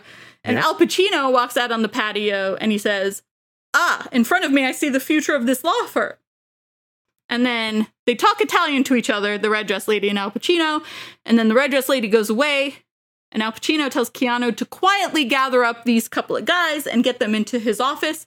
And Charlize Theron is still going through the party asking everyone if they've seen him.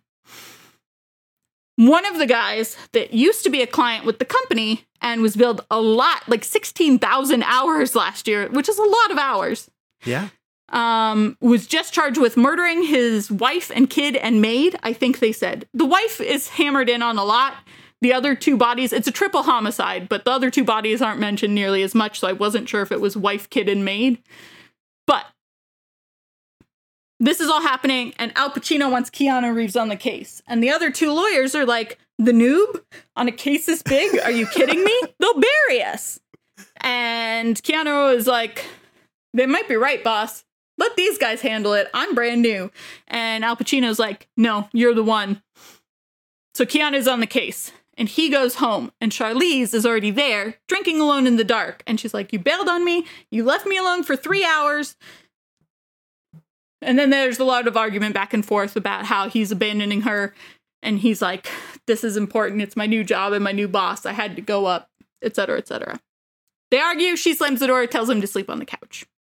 Yep. The next day, they're meeting the client, who is Coach from Coach. And they're like, here's what's happening. And he's like, no way, not this new kid. He does the same thing that the lawyers did the night before. And they're like, who do you trust? Because it's New York and you fucked over everyone and you have enemies everywhere and the public is already learning the details of the case and they're all going to be against you. So you need us and you need us right now. And you tell us someone else you can trust more than us. And the guy's like, fine. I don't think I know anyone that I trust more than you. Then the wife across the hall, this frenemy, is taking Charlize Theron shopping with another wife of someone else in the firm. And they're getting way drunk on wine. They've already had multiple bottles. Mm-hmm. And they say, if you're not going to have a relationship with your husband, at least have a relationship with his money. And then there's a whole plastic surgery convention, which turns into a forced boob feeling thing. And then the wife across the hall is pulling a dress over her head after forcing Charlize to grab her boobs. And as she's pulling the dress over her head, she has sort of a flash of a demon face over her face for a split second. Mm-hmm. And then you see the hands trail down her body under her skin, like Evan mentioned. Yeah. Crazy. So Charlize sees this and she's like, what the fuck? And she's been paranoid about being left alone, and she's been starting arguments, and she's like, I'm doing everything. And sort of the venom that they are dripping into her ears has already taken effect before now. But then she sees this sort of demon face thing and she's like, shit is happening. Yeah. And then we cut to their home, their loft, their apartment, their whatever. Their classic 8 on Central Park. And she's yelling about how she doesn't like it here, and something is wrong with these women, and something is wrong with these people. And she's so lonely, she's actually looking forward to his mother, who hates her, coming to visit. And Keanu kind of gaslights her, like, listen, you cut your hair, and that's a big shock, and then you drank a bunch of wine, and now you're overly emotional because you're in shock about your hair and the wine. And then Keanu is like, let's go on vacation. And then they start to do it, because she's so overwhelmed with him saying, let's get away from here and go on vacation, that she's like, let's make love right now. Yeah. But all of a sudden, while that's happening, she looks like the red dress lady. And the red dress lady starts to go down on Keanu. But then it's Charlize again. And they move to the floor. And Charlize says, make love to me. But then it's the red dress lady again, being very flirty. And he starts to kiss her, suck her toes and kiss her ankle and whatever. And then it's Charlize again. And she's like, what are you doing kissing my feet, you weirdo? And then it's the red dress lady. And then with every thrust that Keanu does, it switches back and forth between Charlize and the red dress lady. And Charlize interrupts the sex to say, like, whoa, where are you? You're not here. And he's like, yeah, I'm here. And she's like, no, you're not. And then that's the end of the sex. Cut to Keanu in the murder client Coach's apartment. This is Donald Trump's apartment. Ugh. And Keanu is questioning the client about the facts and trying to get the facts and story straight. The guy's carrying a gun, and he pulls it on Keanu to, like, threaten Keanu, but then also show him how he picked up the gun in the apartment and how his handprint could be here and here at the same time. And Keanu is like, are you freaking kidding me? You're wanted for 3 murders. You cannot carry a gun. This is a deal breaker. Give it to me, or I walk. And don't talk to anyone other than me, basically. So Keanu takes the gun away. He acquiesces. And then they're back at their apartment, outside their apartment on the sidewalk. And the press are outside. And they're taking pictures and asking questions about Coach and his triple murders and whatever, as Keanu and Charlize and Keanu's mother from Florida get out of a car, and they walk into the lobby to go into the apartment. And as they walk into the lobby, so do Al Pacino and Red Dress Lady and another young lady from France, apparently. They're all just walking into the lobby from another door at the exact same time. And Al Pacino makes Keanu's mother very uncomfortable.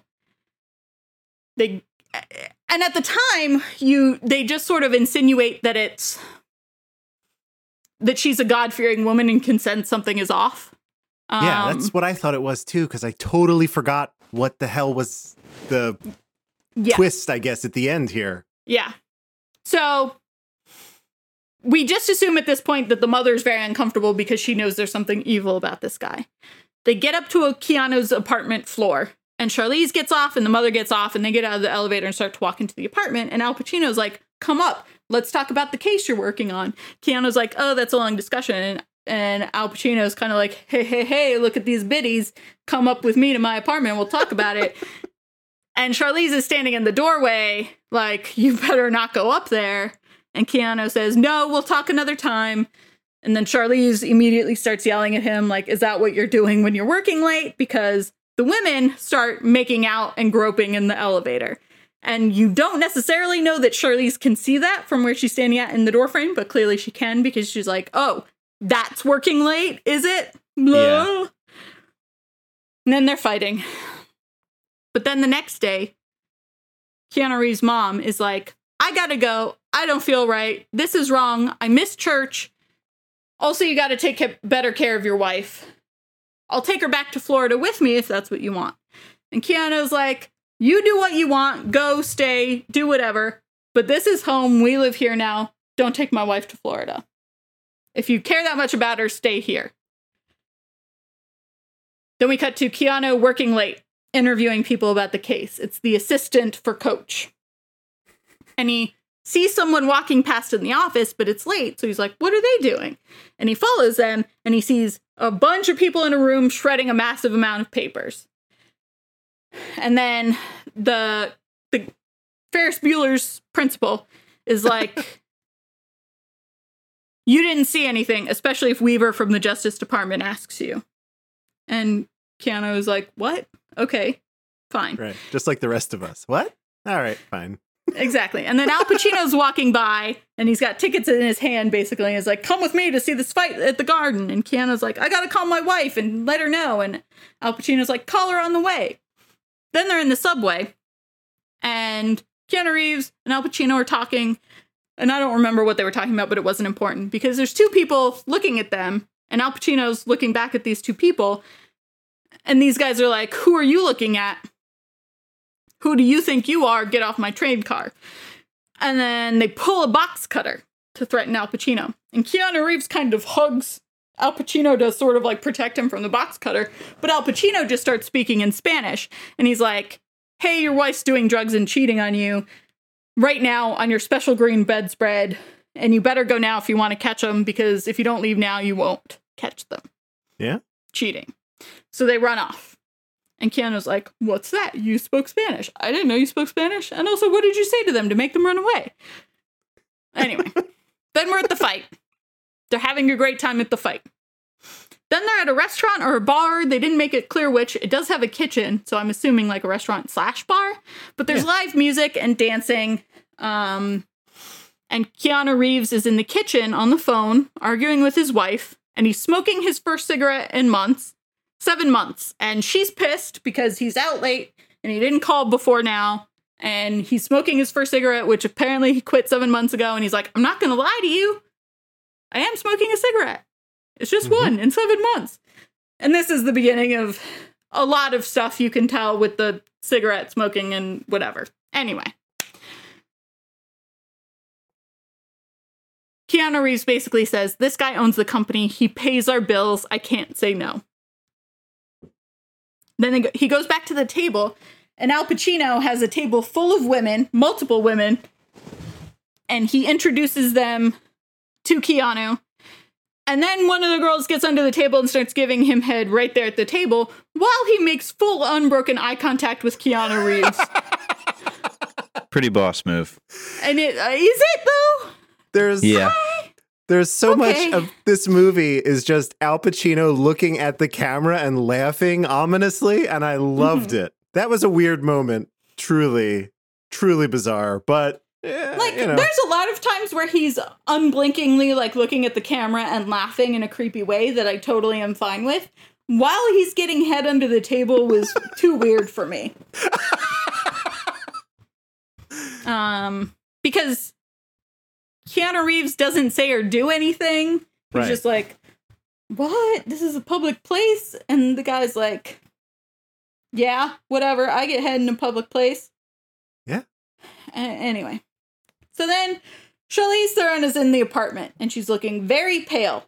And she sort of sees herself wake up in like a dream or something. This wasn't very clear. She's laying on the couch and she wakes up and she gets up and she hears something. But then she's laying on the couch again and wakes up and sees herself walking out of the room. So I'm not exactly sure how all of this went down. But anyway, one way or another, she's very pale. You're not sure if she's hungover or not because we've seen her now drinking a couple of times. Yeah. But she is kind of in a dream or something and she hears something and she grabs the knife and something clatters in another room and then a phone gets knocked off the hook and you hear that sort of like dial tone. And then she walks down like 2 more doors down the hallway and she's in a bedroom. And in the bedroom, there's a baby sitting on the floor. And she drops the knife and she's like, baby, how did you get here? Where's your mommy? And then she's like, what are you playing with? And we cut to what the baby has in its hands and its entrails. Yeah. And then we cut to Charlize Theron, who is bleeding through her nightgown. Then we cut to Keanu being home and he's got her nightgown in his hands and it doesn't have blood on it. And he's like, you didn't bleed. It was just a dream. And she says, you're going to leave me now. And she's rocking back and forth and she's acting very paranoid. And she's like, they took my ovaries. I'm telling you, I can't have children. And then he's like, what are you talking about? And then she says that she was at the doctor yesterday and that's when he told her that she can't have children. But she said, they took my ovaries many times before now.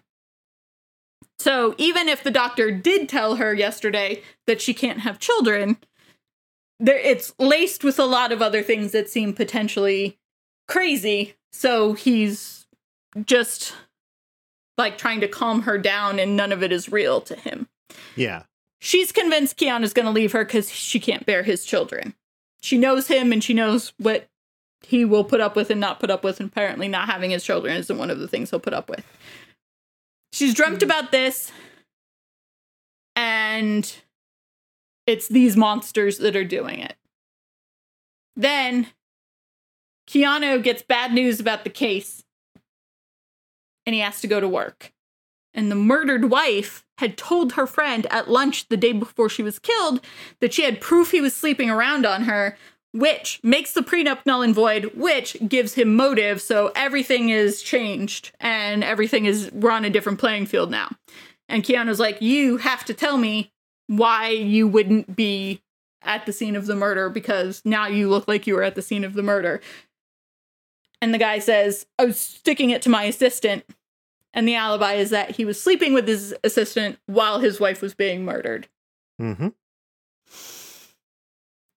Keanu's on the phone getting sleeping pills or something for his wife. And Al Pacino's like, I'm taking you off the case. You got to take care of your wife. She's sick. And Keanu says, I can't just consult on this. I worked on it. I put together a great jury. I got to work this case. And Al Pacino says, your wife has to come first. And Keanu's like, if I get off this case and spend time with her and she gets better, I'll resent her for it. I got to win this case and then put all my energy into her afterwards in order to not resent her forever. And Al Pacino's like, shrug. So then we're in the courtroom and Keanu has to convince the jury with his opening statement that while his client may be a terrible person who's done a bunch of shitty stuff, that doesn't mean he's a murderer. And then Coach shoves him into a closet and he's like, what the fuck are you doing? They're all going to hate me. And Keanu's like, if they hate you and believe that you're stooping your secretary, then you're not home murdering your wife. So I'm trying to get them to hate you on purpose because then they'll think you're the kind of sleazy guy who sleeps with the secretary. This is all for a reason. And the guy's like, why didn't you just say so? And Keanu Reeves was like, it had to feel organic. Right. It's method. Come on. So then Keanu Reeves gets congratulated on the street by the director of the firm, who is Ferris Bueller's principal. And he's like, how are you on the firm's charter? Your name looks like it's been there for years. You think you're partner? You can just sweep in here and be partner this quickly, blah, blah, blah. You're some hotshot. I still run this company, and don't you forget it. And then Keanu immediately turns tail and talks to Al Pacino and, just stool pigeons everything that this guy just said to him on the sidewalk. Yep. And the guy's out running. So Al Pacino says, he calls his secretary or whatever and says, bring that guy in here. He's out running, so you may have to page him. And we cut between Al Pacino ranting about the guy and everything that he's done for him and everything that he's done for people in general and the nature of humanity and et cetera, et cetera. And we cut between Al Pacino ranting and the guy running through Central Park and being chased by people running who maybe can turn invisible and are maybe chasing him down, but maybe they're also just runners in Central Park. And then all of a sudden they're definitely invisible and they're definitely chasing him down. Somehow Charlize Theron looks out of the window of her building and it looks like she can see this guy that Al Pacino's ranting about to get beat to death by homeless men in Central Park. Yeah. They don't ever make that sightline super clear or anything like that. I know I have not been in many Park View apartments on Central Park, but I do know enough to know that there's a lot of trees obscuring the reservoir and where people run around. I don't know exactly if she's just knows something's happening out there, if this is a psychic thing, or if she's actually seeing it happen. But she sees, in one way or another, she sees him get beat to death. Yeah. So days pass, again, an indeterminate amount based on time-lapse day-to-night stuff. And we're in the office questioning Coach's assistant and prepping her to be cross-examined. And the assistant snaps at Keanu. And Keanu storms out of the office. He, pushes her too far. She doesn't know what his penis looks like. He's like, all of this is falling apart. Storms out of the office, and he sees everybody in the office crying. And they all just found out that Ferris Bueller's principal was killed while he was out running. And Keanu's like, while he was out running, that's when I saw him. And he makes eye contact with Al Pacino across the office. And clearly, Keanu Reeves is like, out running, huh? What a coincidence. And he says that with his eyes to Al Pacino. And Al Pacino shrugs with his eyes and then kind of walks away. Yeah. And he thinks that the assistant is lying to protect her boss. And the client really did kill those people. And he's not sure he can take the case. And Al Pacino's like, go with your gut. I'll back you either way. Maybe this is your time to lose. You think I haven't lost before? Also, this is that pressure thing we talked about earlier, remember? You got to get it together. Figure it out. And of course, the second that Al Pacino mentions, maybe this is your time to lose, Keanu Reeves is like, fuck you. I have a penis. You can't challenge me. So we're back in the courtroom. And Keanu Reeves looks troubled. And he looks at the jury. And then he looks at Al Pacino. And he looks at the judge. And the judge is like, are you going to do this thing or not? And Keanu Reeves leaves over to the microphone. But then he hesitates again. And the judge is like, what's happening?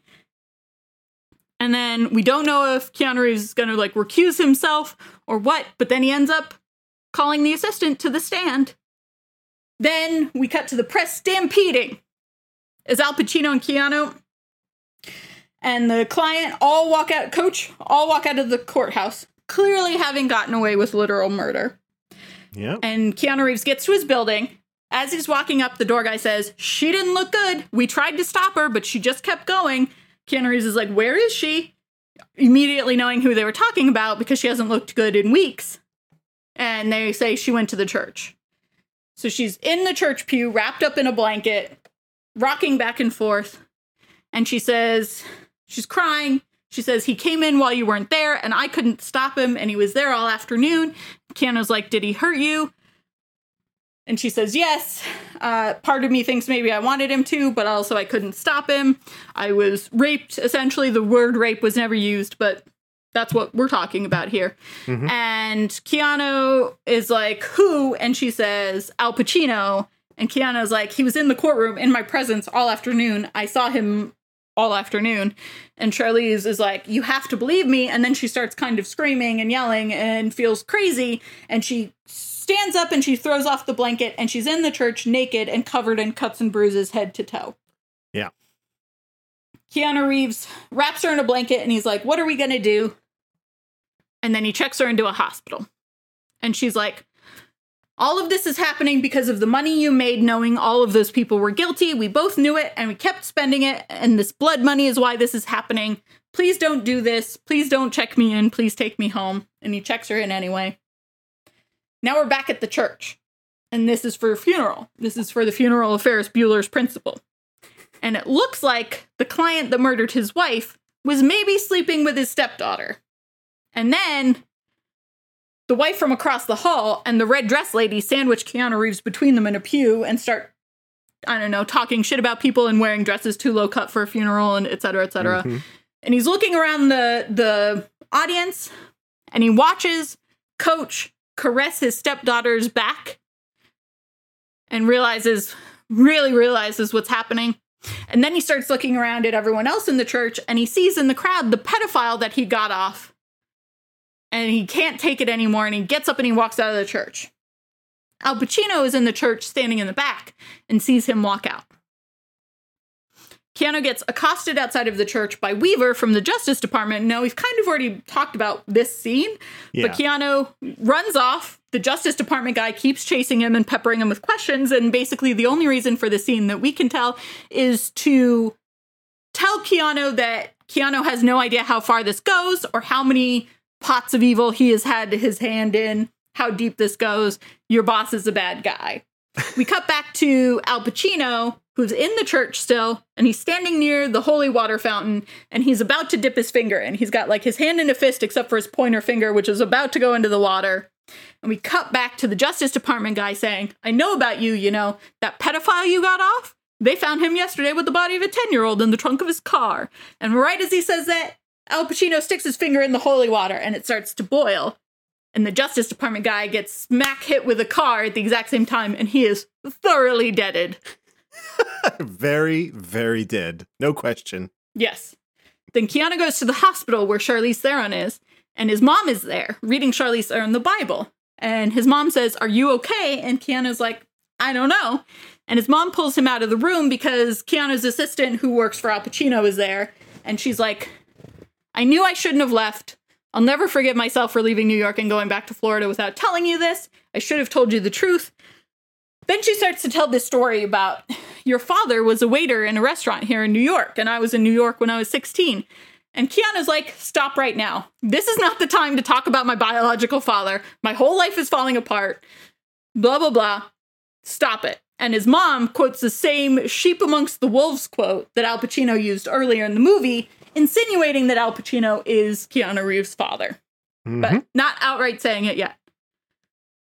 Charlize Theron is in her room with Keanu's assistant, who gives her a mirror and is like, oh, see how pretty you are. And she's like playing with her hair to soothe her and et cetera, et cetera.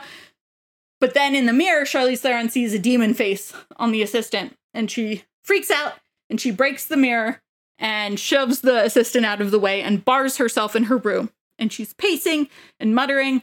She grabs some broken glass, and Keanu is on the other side of the door, and he can't get in because she blocked the door with the chair. And he's trying to stop her, and he's trying to break through the security glass, which has wire in it, so he can't. He's throwing himself against the door. She looks at him and whispers, I love you, and then she slits her own throat with the broken mirror shard, and it's very visceral. It's a very good scene. Yeah. So then Keanu's like, somebody has to help her, blah, blah, blah. The nurse comes in. She's like, you got to let her go if I'm going to help her. But it's clear that Charlize Theron is dead. Then Keanu goes out to the waiting room, either in the hospital, like the mental hospital, or the ER. They don't make it clear which. But he's got her blood all over him. And he's like, now you have to finish the story. And his mom's like, he talked to me and no one ever talked to me. I was this mousy little person that no one ever talked to. He knew every word of the Bible by heart. I didn't have the heart to tell you, but I knew the minute I saw him in the elevator. He tracked you down. He found you somehow. Al Pacino is your father. And Keanu Reeves is like, nope. He's always been here watching. All of a sudden, Keanu knows Al Pacino is the devil and has been watching him. They don't really explain how he knows that, because the mom is still like, your father found you and recruited you to come to New York to work in his firm. And Keanu Reeves is like, no, I know what's happening. And then he's like, I have to go. You have to go home. And then he walks out. And his assistant is outside the building. And she says, look at you. You look terrified. He'll take away that fear. He's waiting for you. And that's one of my favorite line deliveries in the whole movie. When she says that. That's really great.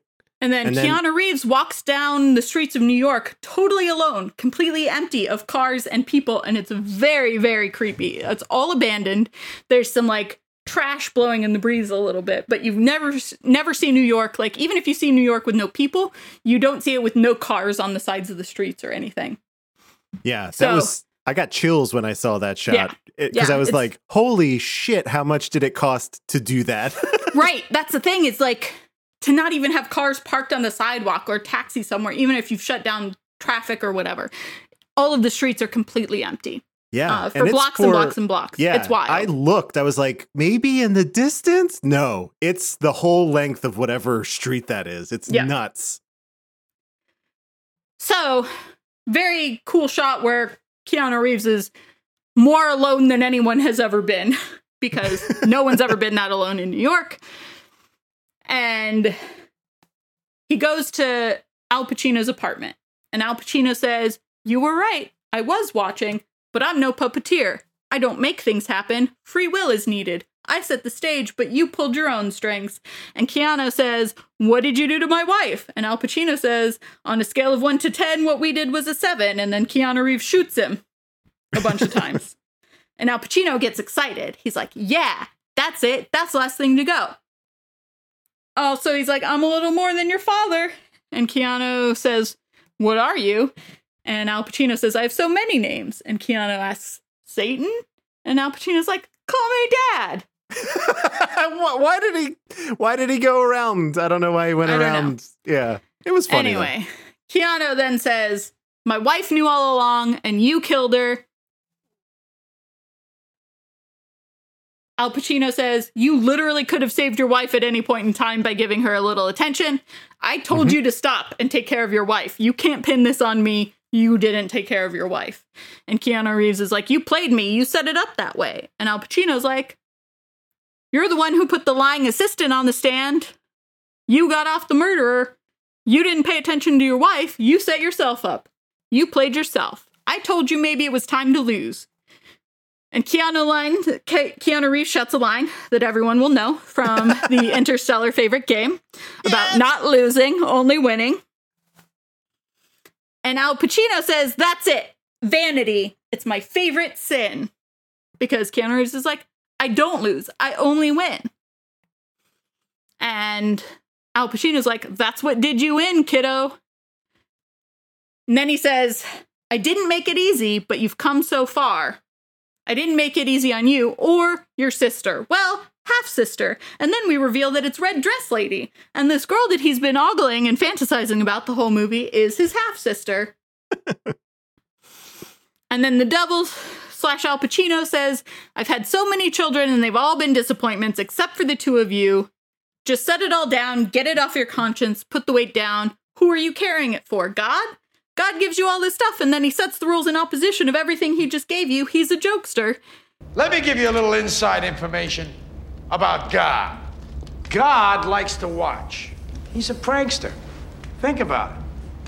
He gives man instincts. He gives you this extraordinary gift, and then what does he do? I swear, for his own amusement, his own private cosmic gag reel, he sets the rules in opposition. It's the goof of all time. Look, but don't touch. Touch, but don't taste.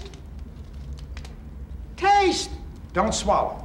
And while you're jumping from one foot to the next, what is he doing? He's laughing his sick fucking ass off. He's a tight ass.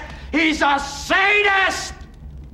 He's an absentee landlord. Worship that? Never. Better to reign in hell than serve in heaven, is that it? Why not? I'm here on the ground with my nose in it since the whole thing began. I've nurtured every sensation man has been inspired to have. I cared about what he wanted, and I never judged him. Why? Because I never rejected him, in spite of all his imperfections. I'm a fan of man. I'm a humanist. Maybe the last humanist. And it's a very long rant that, and I know from experience from trying to type it all out, when you look at it, does not make sense. Right. It sounds good. It all sounds good. And Al Pacino delivers it with, signature Al Pacino gusto. And he chews up the scenery like no one else can. So he really sells it. And then Keanu's like, you must want me pretty bad. What do you want? And Al Pacino is like, take control of my company and have sex with your sister because the child that you two have will rule over everything. And Keanu's like, you want me to create the Antichrist? And Al Pacino's like, yeah, man. That's it. And Keanu's like, you can't do this without me. I need to volunteer. And Al Pacino says, free will is a bitch. That's when we learn the plot. Right. At 2 hours and 23 minutes out of 2 hours and 30. And Keanu says, what are you offering? And Al Pacino's like, are we negotiating? And Keanu says, always. And that calls back to very earlier on when Al Pacino's offering Keanu Reeves a job for the first time. That's the exact conversation they had, but in reverse. And so Al Pacino says, well, let's start with bliss. And then all the statues engraved in the marble behind him start caressing one another and reaching out of the marble and doing it. And Al Pacino talks about bliss. And then he offers power in the courtroom. And Keanu's like, I already have that. And he's like, not like this, you don't. And then Frank Sinatra starts playing. And his sister dances with him. Like a slow dance. And then Keanu Reeves steps back and he's like, why the law, though? And Al Pacino's like, because it's a backstage pass to everything in the world. Lawyers today are what priests were back in the day. And Keanu Reeves smirks and says, in the Bible, you lose. We lose, Dad. And then Al Pacino says, we're going to write a new book. The old one's biased, and it starts today. Yeah. And then the sister says, just look at me. Don't focus on anything else. Just look at me. And then she gets naked, and she poses like Jesus on the cross and says, who am I? Like, that's cute and funny. And then Keanu walks over and kisses her. And says, I've wanted you since the first time I saw you, as all of the marble statues start moaning and going at it harder than they were before. Yeah. And then Keanu Reeves is making out with his sister as Al Pacino talks about something in Latin and then virtue in the loins. And then Keanu looks up and says, what about love? And Al Pacino's like, overrated chemicals. It's the same thing as eating a bunch of chocolate. You don't need love. This is just as good. It's time to step up and take what's yours, son. And Keanu Reeves is like, you're right, it is. Free will, right? And then he pulls out the pistol that he took off Coach, and he shoots himself in the head. Al Pacino bursts into flames of rage. And the sister withers into a mummy on the floor because of Al Pacino's flame rage. And then Al Pacino morphs into an angel that looks like Keanu with wings. I wasn't sure about that, but that's what happened. And he shouts, no! And then we kind of swoosh away from the Keanu angel shouting no. And bam! Keanu comes to in the bathroom of the courthouse from the very beginning of the movie, right before he gets the pedophile off. And he finishes splashing his face with water and he puts his wedding ring on, just like he did in the very first part of the movie. And he walks back into the courtroom. And he sees Charlize Theron, and he walks over and he kisses her, and she says, are you all right? And he says, I think I am now. And then the judge comes back in after the recess, and Keanu has to cross-examine the young girl witness all over again, just like before.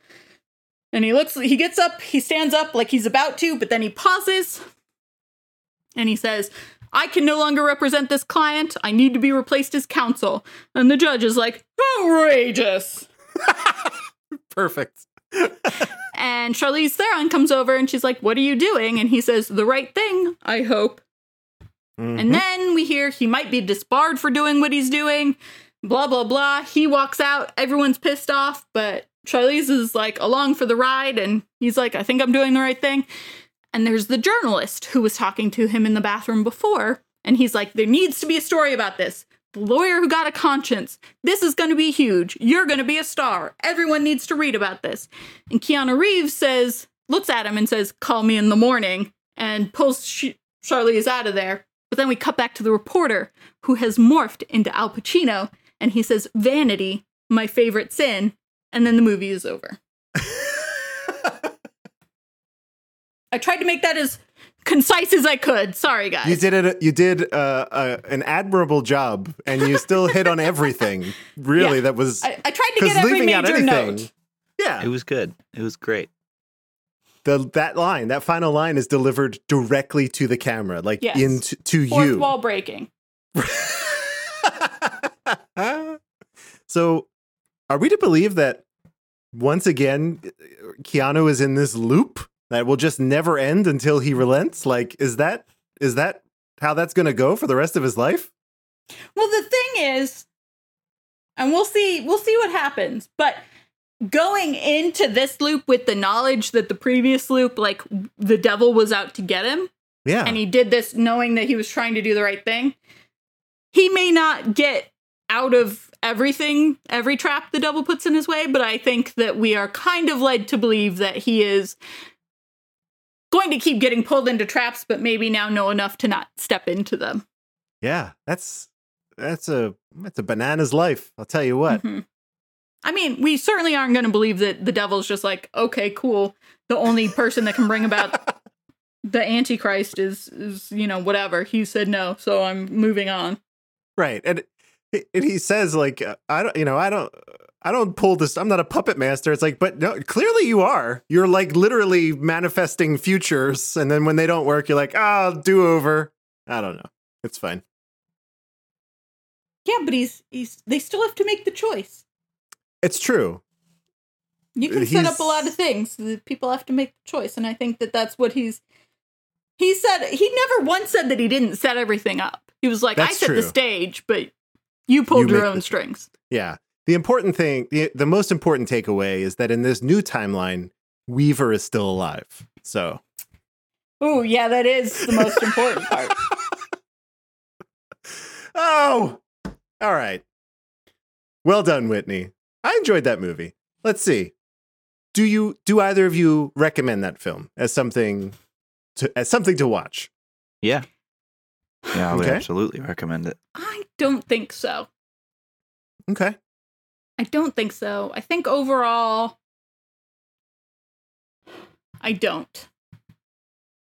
I think that it was very run of the mill for me as far as like there were parts that I really liked, parts I didn't like. But I feel like it kind of ended up in a, 2.5 out of 5 kind of a thing where it's like, not bad, it's not good. There were parts that I liked, parts I didn't like. I think I couldn't give it a good score, but I couldn't give it a terrible score. But I think overall I would not recommend it. Okay. I'm going to give it a recommend. And that's mostly based on the performances of Al Pacino and Charlize Theron. And I want to be clear here that I've seen a pretty fair amount of Al Pacino movies. The guy's done a lot of stuff.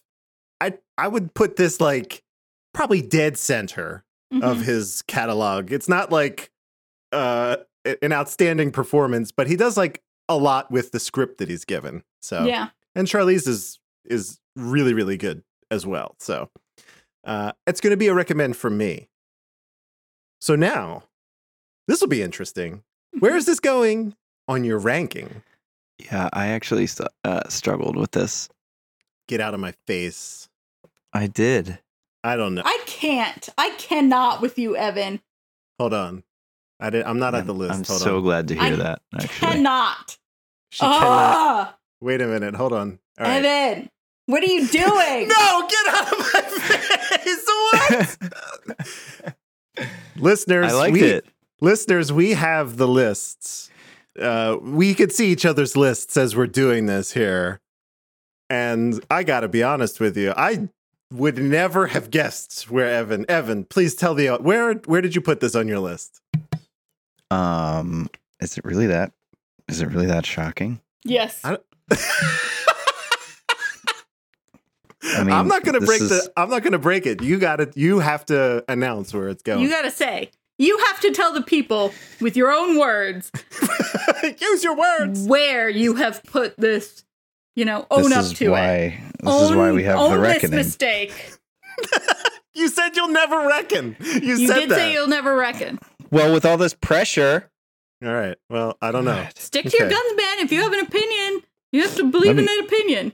let me be my own person. If you crumble under pressure, then you don't really think that that's true.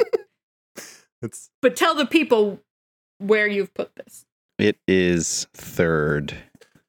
that His is list goes Speed, Point Break, The Devil's Advocate. Chain Yes, Reaction. it does. Much Ado About Nothing. What is It going sure on? does. Oh Boy, boy. that is a buck wild top 5 you've got yourself there, Evan. You know, Yeah. I'm trying to represent the people, you know. I don't know have any not- people that this list is representative of, but sure, you're representing yourself. It's the I'm gonna law of run averages. this. I want to run. I'm gonna run this through the big data machine and see how often the audience scores match up with Evan's rating, because I'd be curious to see that. it yes. might actually, because this got 80% from the It audience. did. It did. Which It is went over top- very well with the audience. It's definitely top 5 material at 80%. So Yeah. it would How about be. that? It. I'm trying to help, man. I'm just trying to. All right, Whitney, where are you putting this? I have it at 18 between Bill and Ooh, Ted's what? Bogus Journey and I Love You to Death. Okay, so Bill and Ted's Bogus Journey. Below Oh Bill my and Ted's God. Bogus Journey, above I Love You to Death. Okay. So it's just a smidge above the pizza place film. All right. Mhm. I'm going to be Mm. this movie just made my top 10 at 10.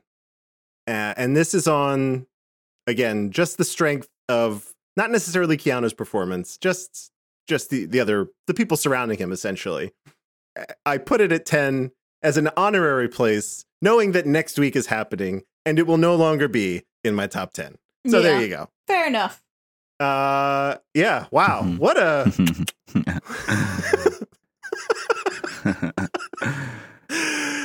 number 3. Oh my. All right. It has been logged as such. Mm. Evan, you kill me. I do what I I want. mean, you keep me on my toes. I will say that. I have never been less sure about what a person will rank something as, and it's never based on your review. It's always so It's arbitrary true. compared to whether or not you recommend it and what your review overall is. I will never put money down ever on a guess of Evan's rankings because I cannot fathom it. Yeah, I thought you would be. So give it. I mean, I don't assume. Do you know, do either of you know going in, pretty much where you're going to put this on your list? No. You I- don't. So you wait until I ask the question? I just like to break the rules.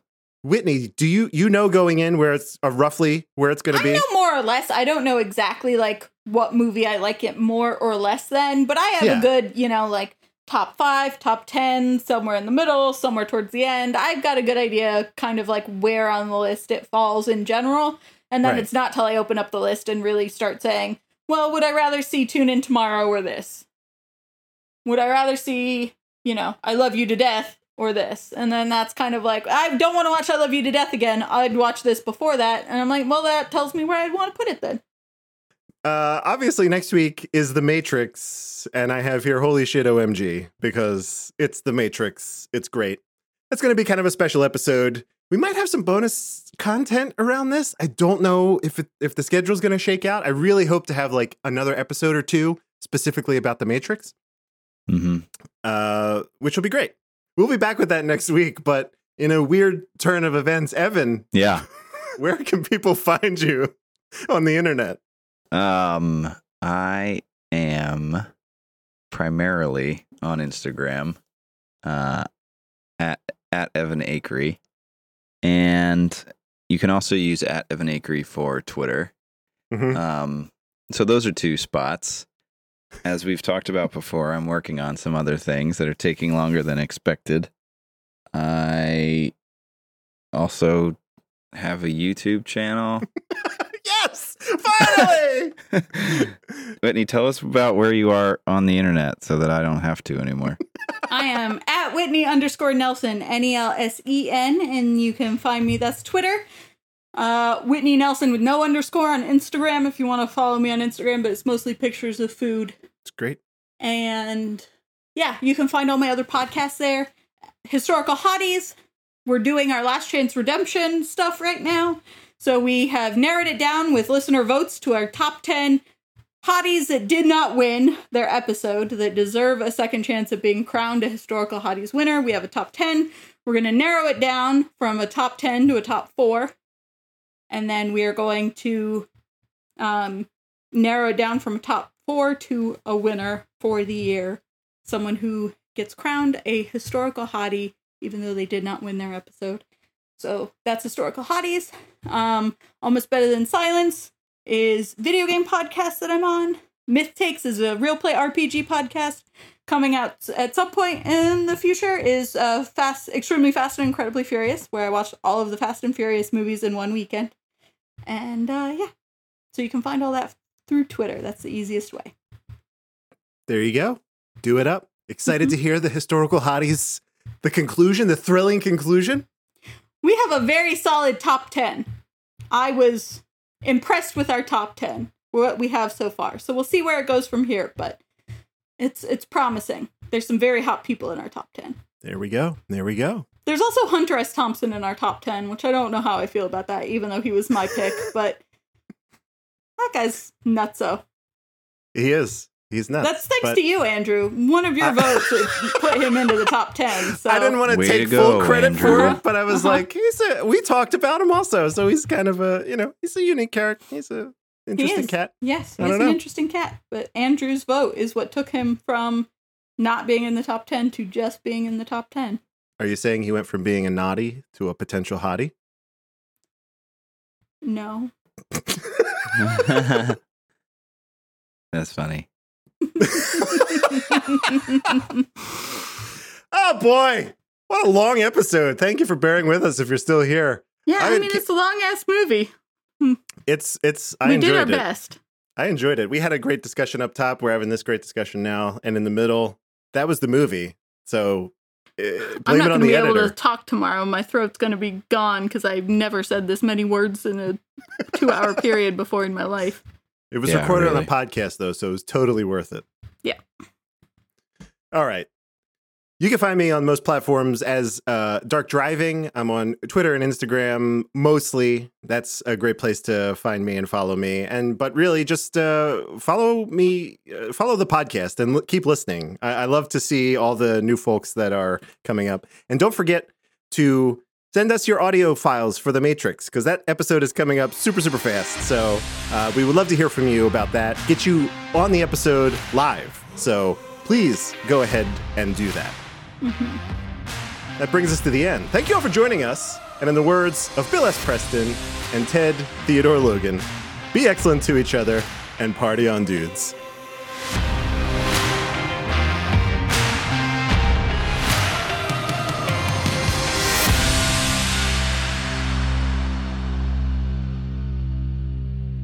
Postscript shout out to Lindsay, who was listening to us live through the whole thing.